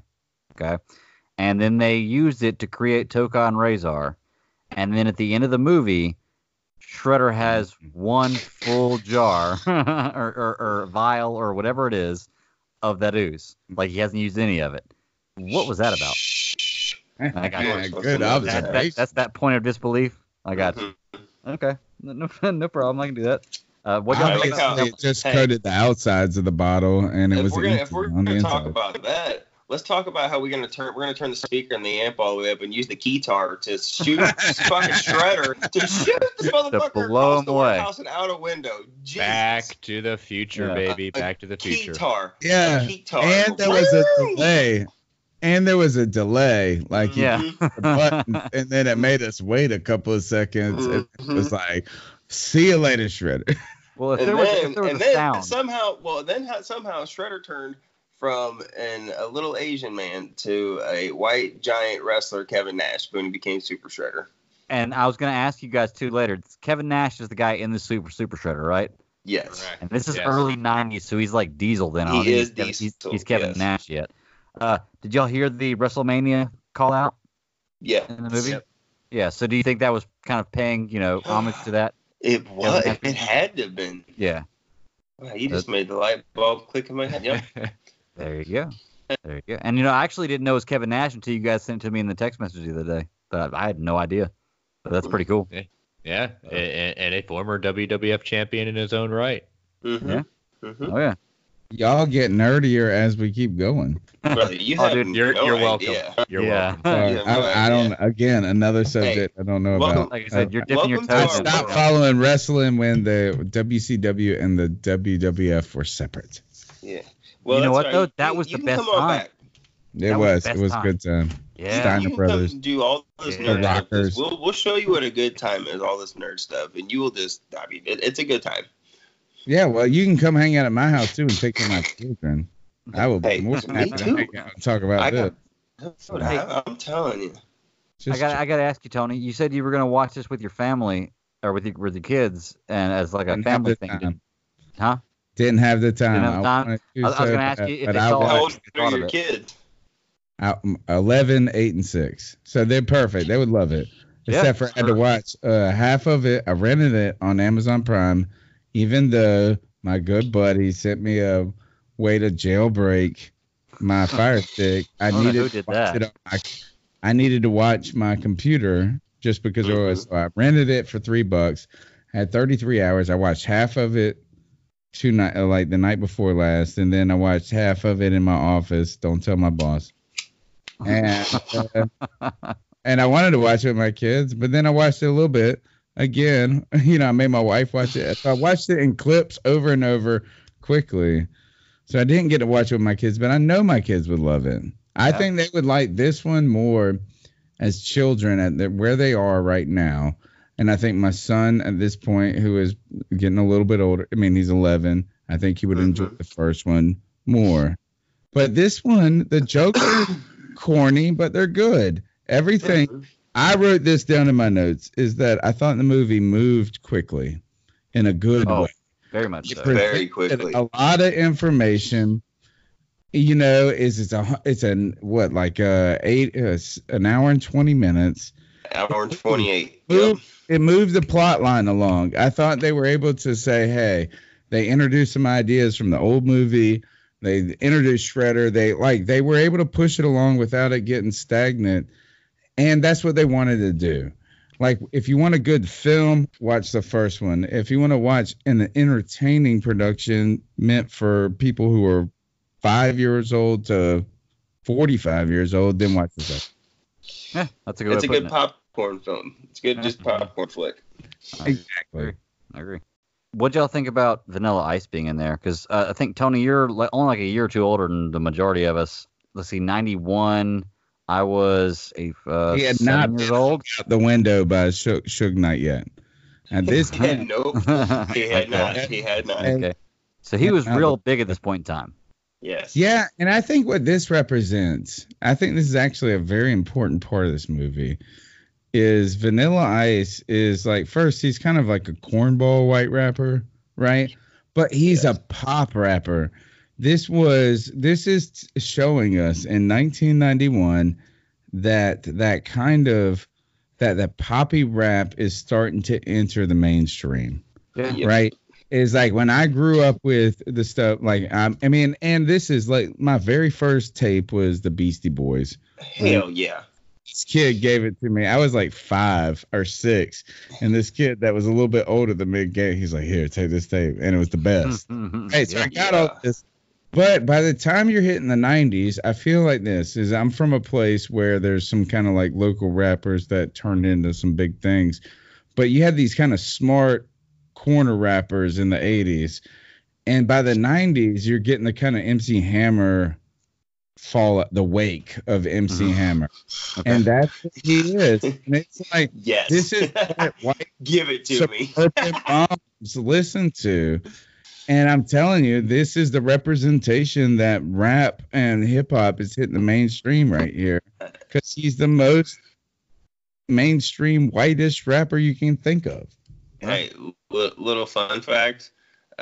Every time my wife and I go out and I tie on a good one, she'll play this song because she'll play the Ice Ice Baby, and I have no idea why, but every time I got a good buzz on, like, that is my mother effing jam, and I give 0 Fs. Like, I'll be out there, like, it is. I'm guessing you're white. Oh God, I'm so white. Oh, I'm so white. You know what's funny? My wife is like that when Baby Got Back. It doesn't matter where she's at, what she's doing. If that song comes on, she'll start dancing and singing. Oh, dude, it's almost the same melody. My buddy had me in his wedding, and his wife, or they were just at the reception. That was the first song that she wrote down on her playlist that she wanted to play. And after we all got drunk, because she knew I don't know, it's like my calling when I'm good and drunk. I don't know why, but it brings me out to the dance floor. It's terrible. Oh God, it's terrible. So now when I come up there and we hang out, I'm gonna have to, and we go out to a bar, I'm gonna have to play that song. You're gonna have to let me put them back first, but yes. Yeah, man. Man, this movie, it's like a bowl full of nostalgia. Oh yeah. What would you? Let me ask this: what would you have wished was different about the movie? If you could change anything about it, what would be what's different? Bebop and Rocksteady instead of Toka and Razor. Yeah, I'll give you that. Okay. I agree with that. I would have gotten rid of Shredder. I would have kept Shredder dead and done something different. I mean, they had, the writers themselves of the whole comic were the writers of the movie. So, I mean, they had tons of stuff to pull from. And so I would have loved to have seen what they would have done with doing something different. Because it just seemed, I mean, I like it. I really do love the movie. It just seemed that Shredder just lost something from the first one. They could have still had Stockman in it, and he could have turned into the Bug and got all crazy. And when he turned into Fly, like they could have done Orca Rai, Shredder's daughter. Like there's quite a few avenues they could have done. If they wanted to get really weird, they could have brought in the Triceratons and brought in like a giant Triceratops man to go after. They could have went in all kinds of directions. I think that if they felt like they were going to do a lot of these in the future, they may have gone that direction. But I think the reason, they made this, bless you. They made this second one months after they made the first one, maybe because they felt like they were not going to get a shot to make it. So I think they were just scrambling for what they could. And Shredder is like the Joker of the Turtles universe. You don't kill that guy. You don't kill Lex Luthor. You don't kill the Joker. You don't kill characters like that because they're always the worst enemies of these characters. So I feel like that's kind of why they did that. I totally understand it. It just seemed like he felt more wasted in this movie. He just didn't have the same bite anymore. Yeah, I wish they would have showed us the Turtle Man too. To the story. And he didn't even fight hardly. He didn't even fight. Like he shows up. He shows up and he's like, I'm Splinter, and everybody's like scared of him. And then he takes the ooze and he kills himself by smashing in the. You know what I'm saying? Like. He really didn't do anything that was all that intimidating. My thing that I think that the movie should have done differently is why do we not have Casey Jones in this? That's what I was about to say. Yep. Oh, you killed me. That's just what I was about to say. Yes, I agree. I'm sorry. I was waiting for it. No, you're good, man. As long as one of us brought it up, we're good. I agree 100%, man. One of the best characters from the last movie. I think there was some kind of issue with the actor that played Casey Jones and the actress that played April O'Neil, the original one. Oh, she wanted out bad. She did not like the violence of the first one, so she refused to come back. Yeah, I was gonna say I think both of them had that issue. Yeah, so more attracted to the girl in the second one then. Yep. Just up my attraction to the girl second. Well, and you're right with the dude with Casey Jones. Like, he kind of felt like he was all like above her. They had a dispute, and then whenever it started didn't go exactly where it wanted, we seen he came crawling back for number 3. Is he the guy that was in Law and Order all the time? I don't know. There's 2 guys that look the same. I want to say there's one guy that's in Law and Order, and then there's the other guy that was in Oz, I think. He might be one of these guys, and I remember looking at that. He's a famous actor. I think he's done a ton, like a lot of stuff. Whoever that guy was, Casey Jones from the first one, he's in something. It's either Oz or Law and Order, like a long-running show. Let's see. I'm about to find out. But why was he not? Like you left Casey Jones out, and on top of that, is April was really not involved in this movie at all, Barry. No, not much. She was the damsel in distress. Just check out my apartment. Hey, she did some cool nunchuck work. You know what I'm saying? She picked him up. She just practicing her chucking. Let's see. He was a Canadian. It would be like if you were up in her apartment trying to kind of call on her. You'd be like, oh, that's cute, you little. You wouldn't even be like, you wouldn't be bad. She was terrible at it. Yeah. She was terrible at it, but you would be like, oh, that's cute that you. I like how Splinter punished the turtles by making them do backflips. One. Backflips. And Michelangelo got caught. That was it was a favorite part when I was a kid, and still a favorite part when I watched it again. Okay, so Casey when he Jones grabs the phone from Donatello and he says, "Is that April? Is that April?" He just grabs it over and he's like, he just rips it away from him and just starts talking all nonsense. Like, I love it. And when was it Abbott and Costello or whatever he does? Like if I don't see it today or see it, goddamn, that part there when he's talking about getting on the plane. Yeah, when you go on the sewer, like the Michelangelo is perfect for the movies. He's perfect. He is. Donatello is too. 100%. Yeah. They're both perfect characters. Casey Jones was Elias Koteas. He's a Canadian actor, and he was in The Thin Red Line, Crash. Sopranos.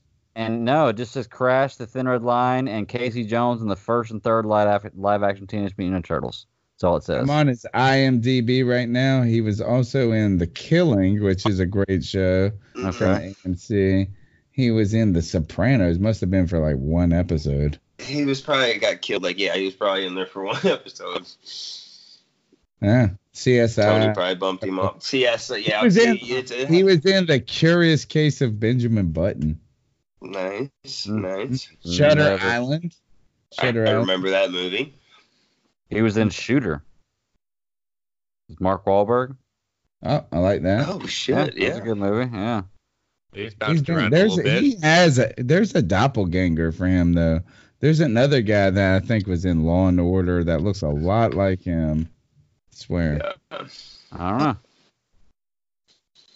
Anyway, I'll find it out. Don't worry. Get it out there. But yeah, man, I think this movie, like I said, I've probably seen it, and I'm not even kidding. Probably, okay. I always say Batman vs Superman is my favorite movie, and I've probably seen that movie more than almost any other movie. But then I go back and think about it, and the Ninja Turtles 1 and 2 movie, I might have seen more than that, simply because they've been out longer and I had more opportunity to watch them. But I've probably watched these two movies maybe more than any other movie in my life. I know, like I said, I've watched Batman vs Superman a lot and a lot of the DC stuff a lot, but really, really thinking hard about it, I watched these movies a lot when I was younger. I mean, more the tapes out.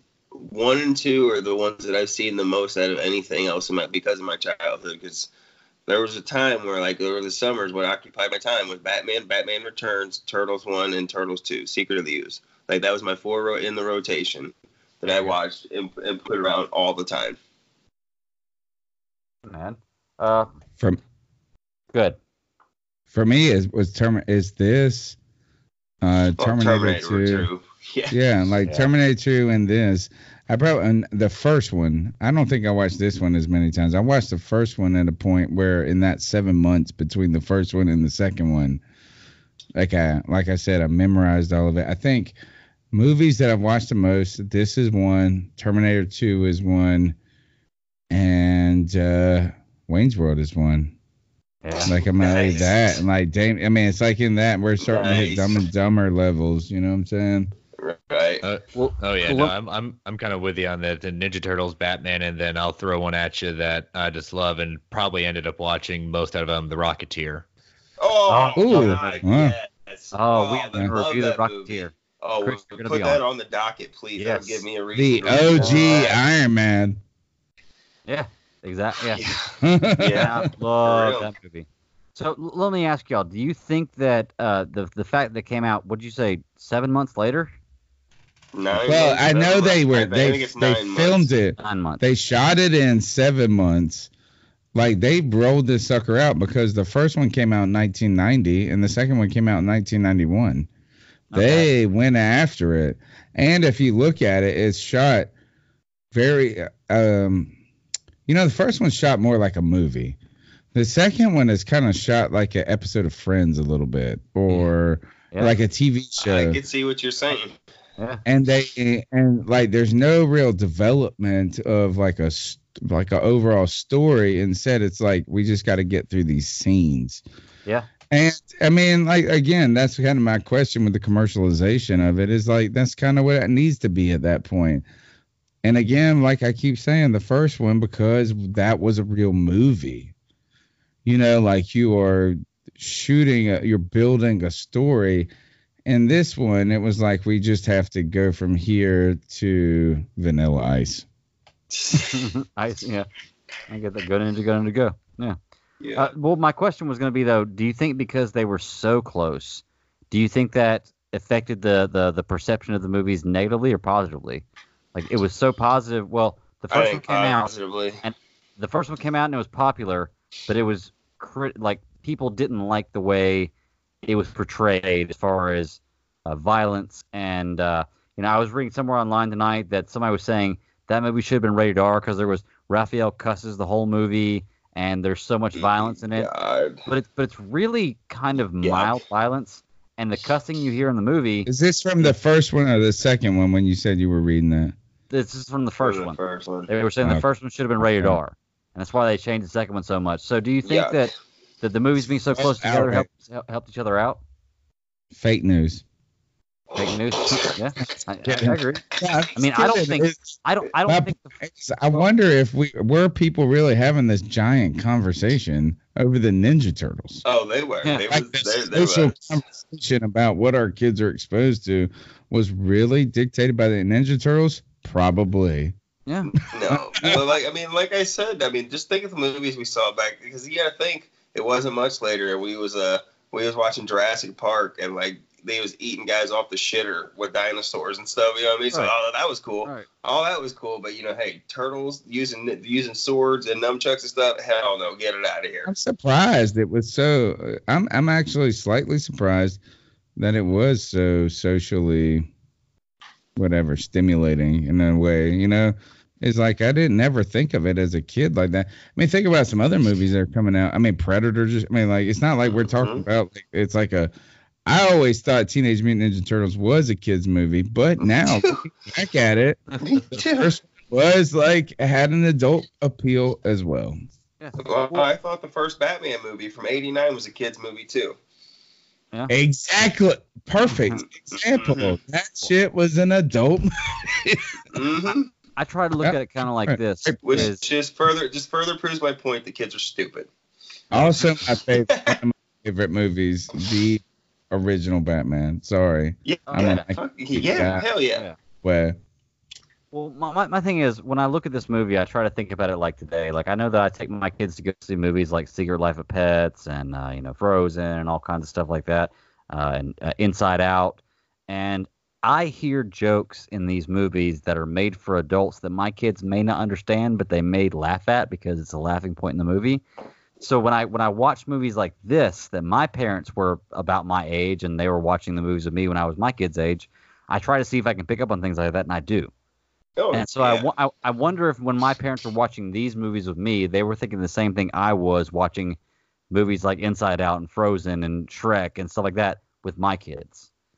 And it makes me wonder how much of things have really changed, because what is your example from this movie?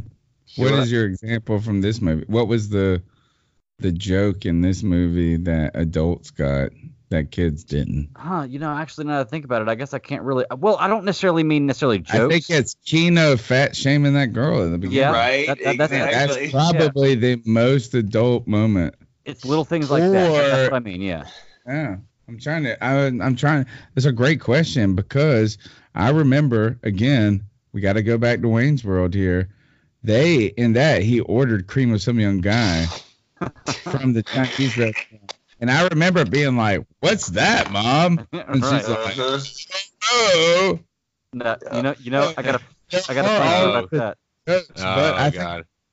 I think the fat joke is the only one in this one. Yeah. Well, I think when it was kind of like Kino was just kind of being a jerk there. He was funny at first. He's like, "Oh, who wants to take a ride with me?" And they're like, "In your dreams." And then he's like, "Wish you were." And none of them were fat either. No, they were all skinny too. Kino's kind of a dick in this movie. But did you see their faces? Did you see their faces? He devastated them, because they were like just the looks on their face. I was like, "Geez, he just cut them bitches to the core and took off on his little moped." You should have said something about their hair, not their bodies.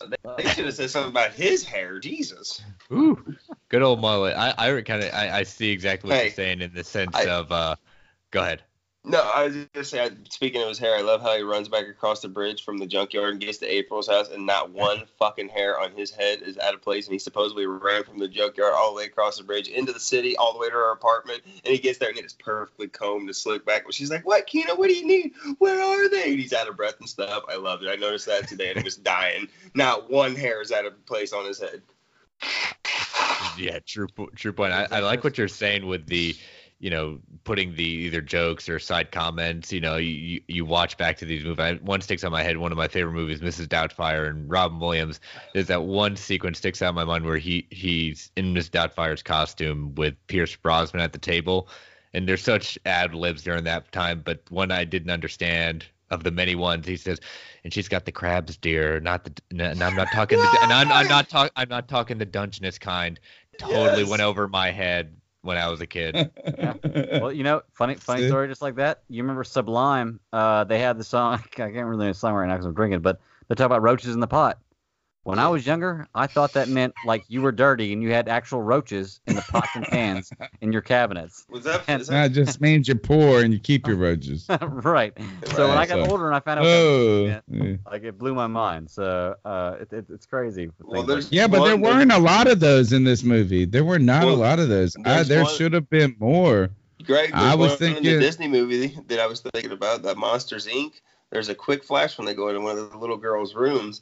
And they're coming out of the closet, and it's real quick on the sidewall. And the little kid drew pictures of their stick figures, and the stick figure one, and it's got the guy it's standing there, and it says Uncle Tom or something like that. And then the other little stick figures on all fours in front of it, it says Mommy, and it's a real quick flash bit, and you go, oh shit! Like little kids drawing Mommy sleeping with Uncle Tom, or it's a real quick flash, and there's stills of it on the internet and shit. And like you said, that's just an adult joke, and it's a real quick flash, and most kids aren't even gonna notice stuff. But when we see it, we go, oh, you know what I mean? I promise you, if you watch a Pixar movie, a movie that's come out in the last 4 years, there's like 20 adult jokes in each one. Oh yeah. Yeah, now, I'm trying to struggle to think past what was the other one that we caught that they didn't. There has to be one. The funniest thing I had, for me, the funniest thing was when Donatello was the little clown and he was swaying side to side. Yeah. In the beginning, but I don't think there was a lot of adult. This was purely a popcorn film, like you said earlier, Nathan. Mm-hmm. Yeah, I agree. This film was just a little too raff, guys. You know what I mean? Like, that was their joke stuff. Best joke. Best joke. Just a little too raff. I'm sorry. I remember as a child the moment of this movie. Mm-hmm. Yeah. No, I liked it whenever he was talking. Donatello was standing next to April O'Neil, and Raphael and Leonardo were fighting. He's like, he's right. And somebody goes, he's right. And the other say somebody goes, they're both right. Like, I love little things like that in this movie, man. Because they did that in the last movie with Donatello and Michelangelo, in the barn. So, or the country house with Casey Jones, whatever they were in. I can't remember, but oh man. But what else, man? You guys got anything else you want to point out about this movie you loved? Anything you want to talk about? Anything that really stood out for you? I really want to go to their lair, to their little hideout. Like, once it's all cleaned up and they go back again and stuff, it is gorgeous. Or when they show Raphael, when they finally get him out and they bring him down, it is gorgeous. And they got a little train car set up. Oh, I want to live there. Oh, and it's pointed out that let it be known that the Turtles have always been environmentally friendly because they have recycle bins set up. Even in 91, watching this movie. That's awesome. What's up? I saw that. They had a recycle bin. I didn't notice that. I know. Mm-hmm. It was whenever the professor was making his anti-ooze, whatever it was, and it had a little thing that said "Please recycle" or something like that. Yep. I noticed that tonight too. Never noticed it as a kid, but I noticed it at night. So. I also missed the whole thing that he purposely altered the formula to make them dumber. And then he made that small version. Shoot, totally missed that. I noticed that. I was today years old when I caught that, and just a couple hours ago. That's why he knew they were infants. Mm-hmm. Yeah, I didn't pick that up until tonight either when he said he purposely did that so he could make an anti-whatever for it. So that was pretty cool. It's storytelling that I wouldn't have made sense of or cared about when I was younger. But now I need a little more explanation, even though I still have a strong disbelief in what's going on. So what kind of pit fight were they insinuating whenever they're walking in with the box of donuts and they get into that warehouse? Michelangelo says, all we need is something like for insinuate like some kind of fighting, like a cage fight or something. I don't know. Like I recognize it as like some kind of fighting reference, but I don't know what the hell he was talking about. I don't know. I mean, the fact that you're going to walk into a fight with a box of donuts and the fight's not going to start and you're already serving them. That's a little disbelievable right there anyway. It's fun to watch. They only ate one. Why'd you bring a box of dozen donuts if they only had to eat one? You know, not to mention that spraying a fire extinguisher down somebody's throat. I don't care what you are. For carbon monoxide.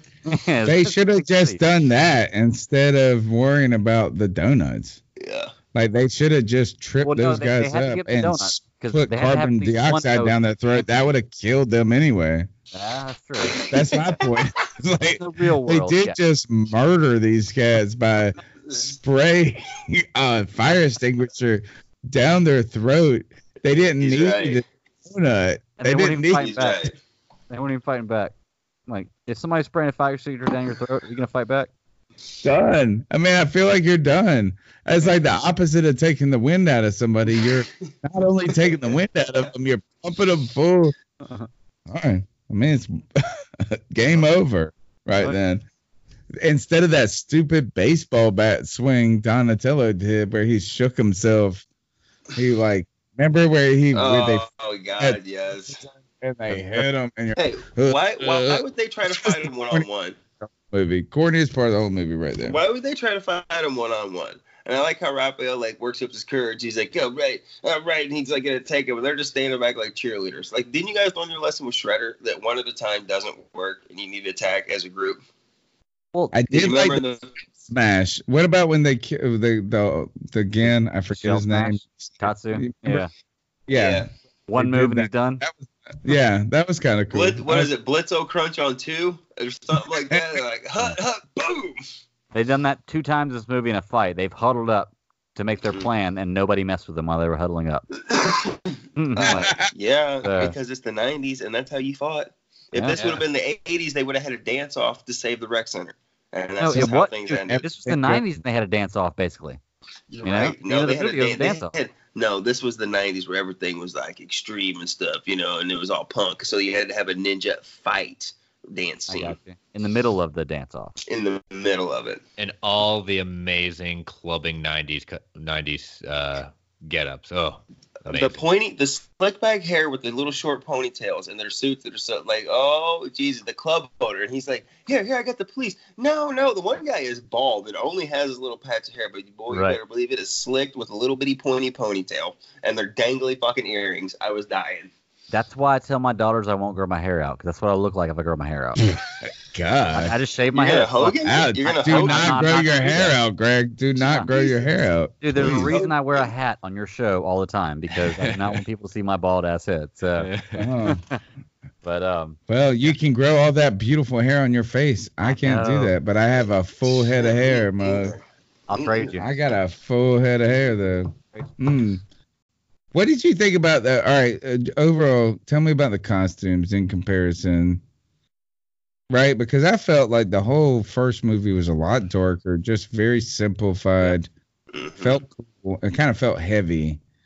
And this one, like someone said earlier, it was bright. It was brighter. What was different? What was it? Was it just the lighting? I mean, obviously those suits were more form fitting. Yeah, they look a little thinner. They're the same characters, but they're 2 totally different movies.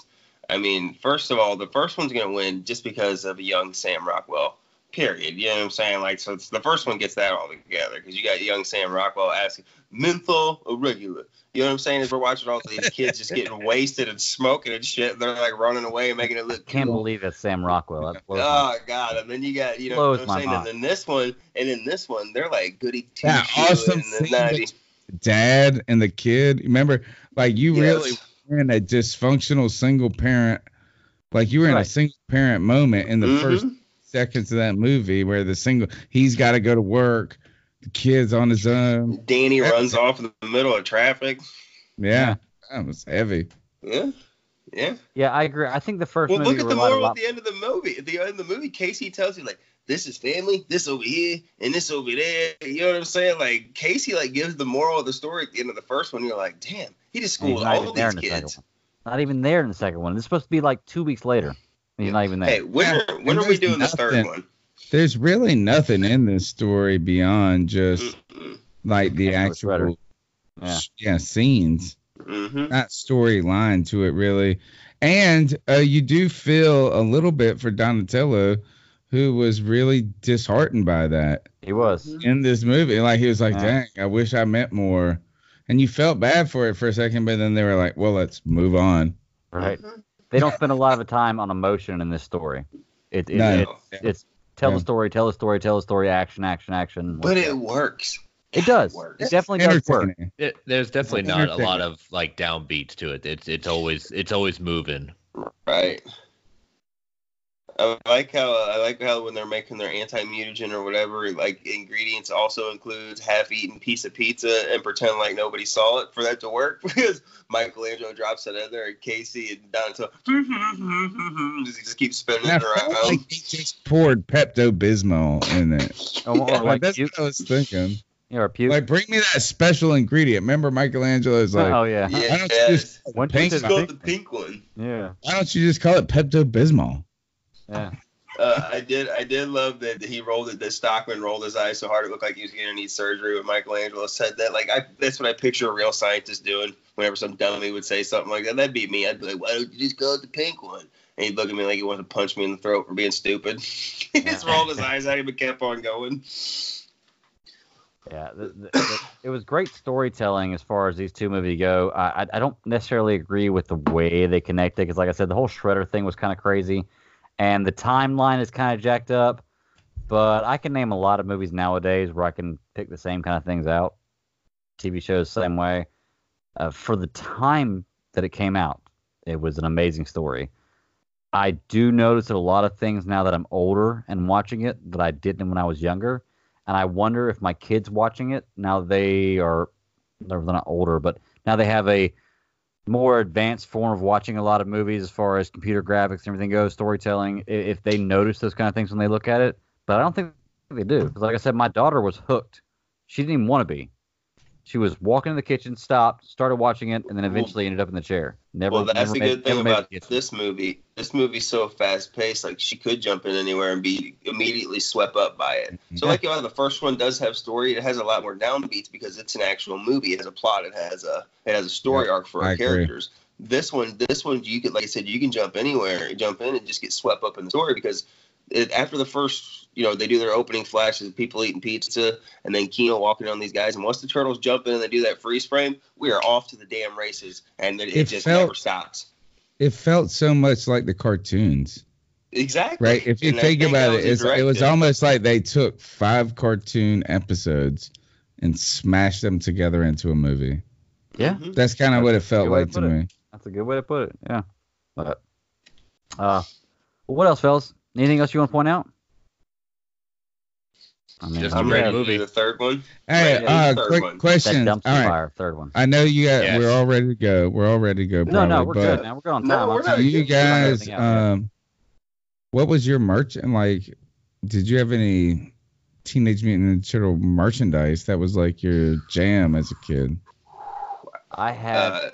Well, go ahead, Nick. Go ahead. My category is everything, because I had. From the sleeping bags to the tents to the toy to the turtle van to the van. Good one. That's a good one. I had the turtle blimp. My mom, my stepmom, or my dad and stepmom got me the fucking blimp where you blew up the blimp and the little thing detached just like in the TV show. I had every one of the turtles and Splinter and Foot Soldier guys. Plus he shirts. had too many toys, guys. Dude, I'm right there with talking about.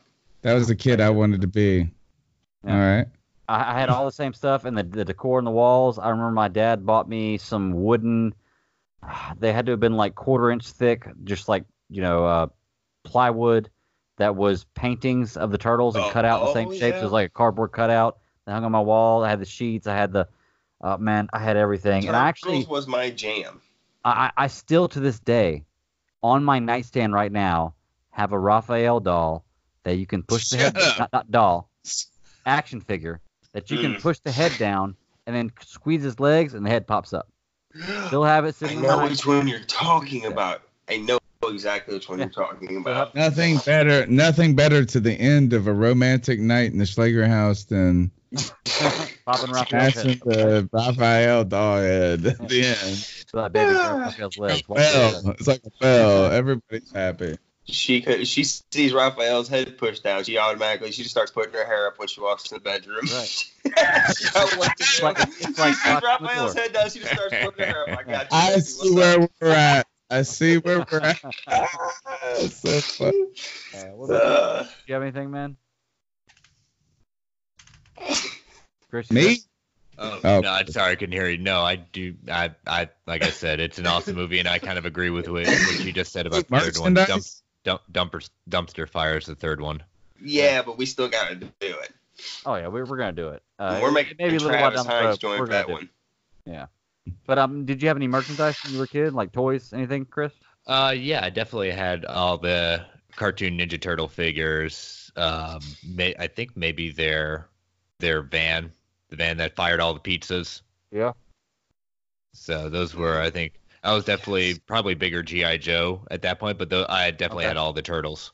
Well, these were so big when we were younger. I remember they had special, like, occasion turtle action figures. Like, they had Olympic turtle action figures. Like, one you could put in your tub and it could swim. As like a woodsman or something. Yeah. You could have the turtles in a trench coat. It's crazy. You could get Raphael in his trench coat. Steel worker Michelangelo. Yes. Yes. It felt like it was that. But for me, I remember before the movie came out, the merchandise that I had, I didn't ever have it. I remember I was in kindergarten. We bought a toy for my friend. His name was Clifton Langley, and it was a Teenage Mutant Ninja Turtle periscope where it looks like, you can look around corners with it. Yeah, and nice. Around the corner, and you can look at it. I remember using it while it was in the box. Like, you couldn't take it out of the box. But I was using it as a child, and then I was so sad I had to give it to him for his birthday present. Yeah. That is my Ninja Turtle.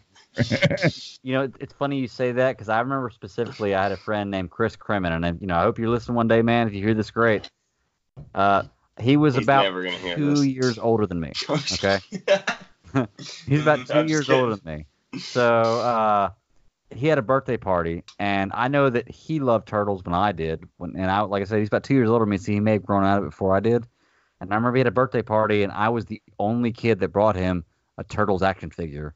And I felt like such a dork, a d-bag. Yeah, like I did. I feel like such a d-bag because I was the only one who brought him that Turtles action figure, and for me it was awesome. It was the way to go. And I know he loved that, but maybe he had grown out of that at that point. He was a couple years older than me.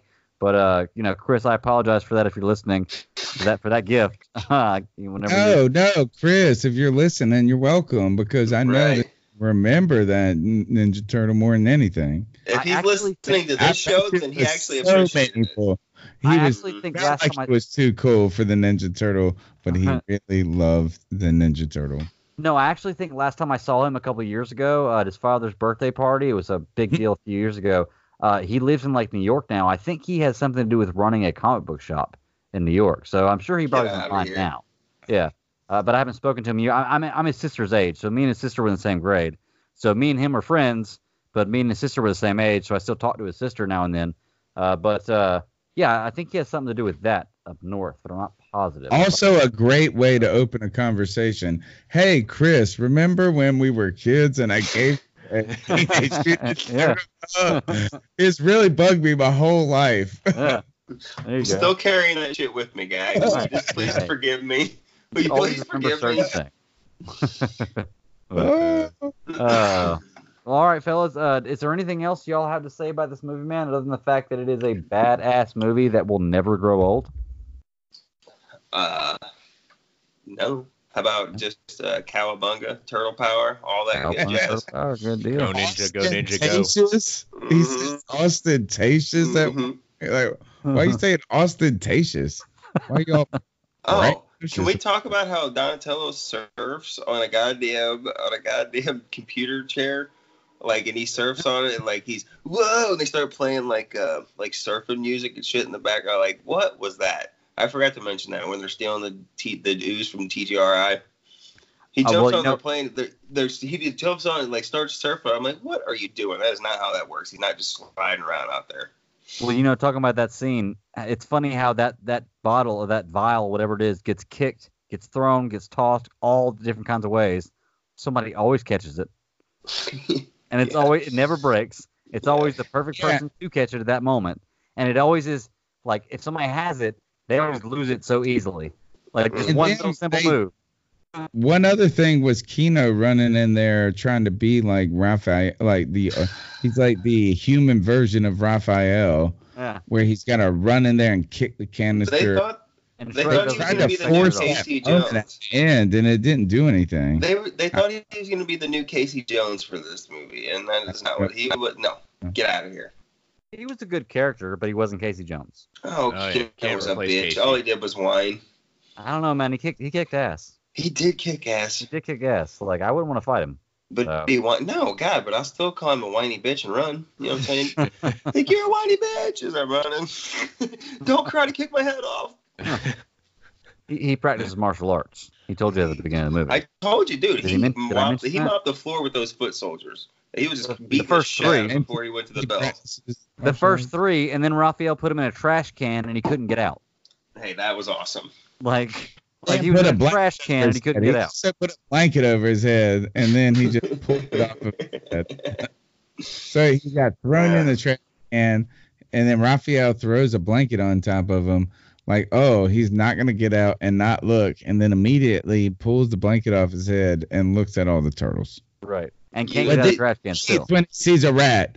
No. They treated him. I'm not shook by these turtles, but I saw a rat. And I fainted. Yeah. It's definitely great storytelling. Let's put it that way. But love this movie, man. I can watch it over and over again. It'll probably be years before I watch it again, but I'm sure that at some point in time in my life I will. It's a great movie. Chris, any closing thoughts you got to say about this movie, man? Just can't argue with a movie that has some great action in it, and somehow makes Vanilla Ice the greatness he was never, but also is in this movie. Yeah, and always will be. Okay, that's right. What you got to say, Professor? Any closing thoughts on this movie?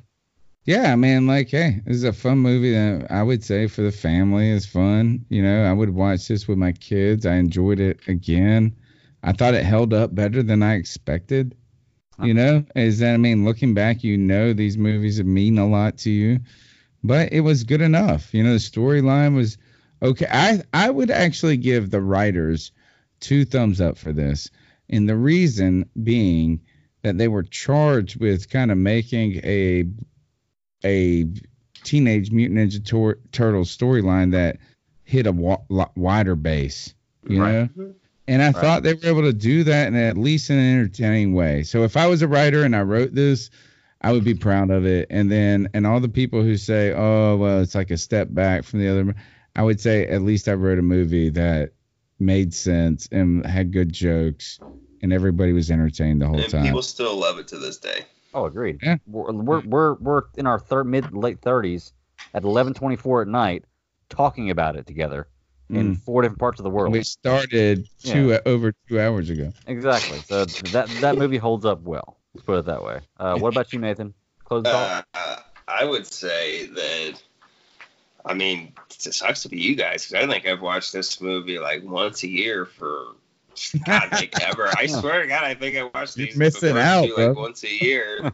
Because I got the Blu-rays of both these movies and the digital copies of both these movies, which I had to purchase at 2 different times because I fucking love these movies and I don't want to be without them. And my son loves the Turtles and he's kind of starting to get them now, but I can't wait till he gets to that age where I can say, no, boy, come sit down next to Papa. And we got to experience this together because you have got to actually pay attention and see this. 1876, Papa. Yeah, Papa. And invite us there for that day. Yeah. We all want to be there for that day. Well, I bought this movie at Goodwill a couple of weeks ago for $2. And I saw it there and I was like, oh, I'm doing a review on that in a few weeks. Let's go ahead and buy this movie because I didn't have it on DVD. Great movie. Love it.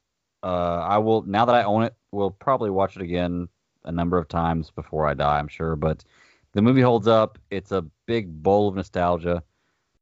Loved doing a review on it. I love that I can get some friends on here who love to talk about this kind of thing, and we can enjoy this movie. And like Tony said, we're talking about it for over 2 hours now about a movie that was made by Jim Henson with puppets 30 years ago.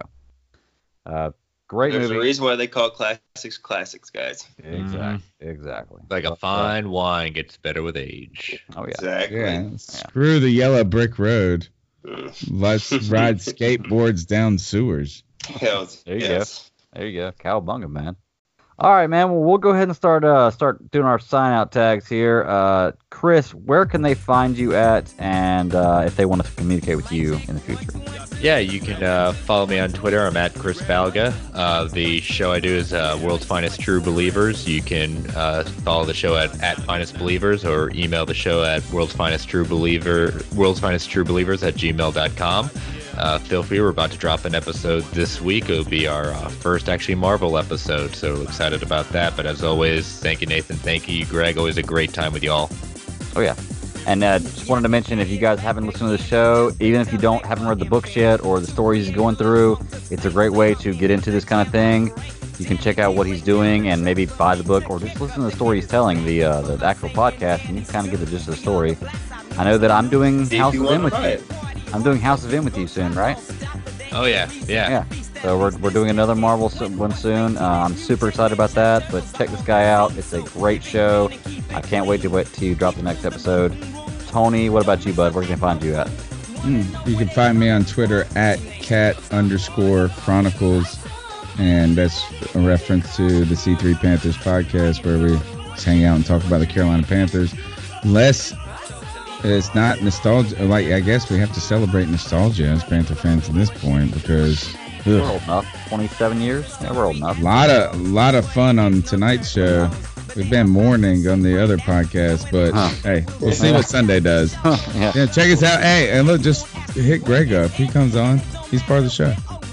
And, I just want to tell you, man, until y'all tell me I can't come back, I'm just going to keep, coming back on Tuesday. I was just expecting. I was hoping you would just keep coming back. So, good deal. Please.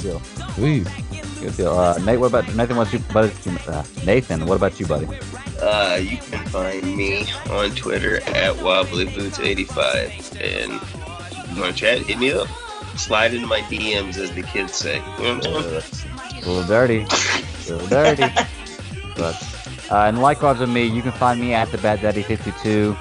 Me and Nathan run this show. You can talk to us at SCS Podcast 1 on Twitter. We also have an email of at scspodcast1@yahoo.com. Folks, give us a review on iTunes. It helps the show grow. Tell your friends. Absolutely. You got any show suggestions, any questions you can give us? I know me and Nathan are always up to hearing things, and we love talking about this kind of stuff. Until then, man, we're going to go ahead and sign out. Plans for next week, we're doing a Rogue One review. Katie's coming back. I know me, Nathan, Katie, and I think Chris probably too for Rogue One. Not next week. Maybe. Okay. Well, maybe. Actually, if it's next week, we might need to talk. Schedule's changed up a bit, so yeah. Okay, well, possible, Chris. But either way, we're going to have me, Nathan, and Katie at least. We're going to do a Rogue One commentary, continue our Star Wars story, and we are working towards episode 9. But, folks, we're going to go ahead and sign out now. It's 11:30 Eastern Standard Time. I've got to work in the morning, and we are ready to go. So we're going to wrap this up, and thank you, everyone, for coming on, and I hope you have a good night. See ya. Have a good one, guys. See y'all later. Appreciate it, man. Yeah, man. What's your name?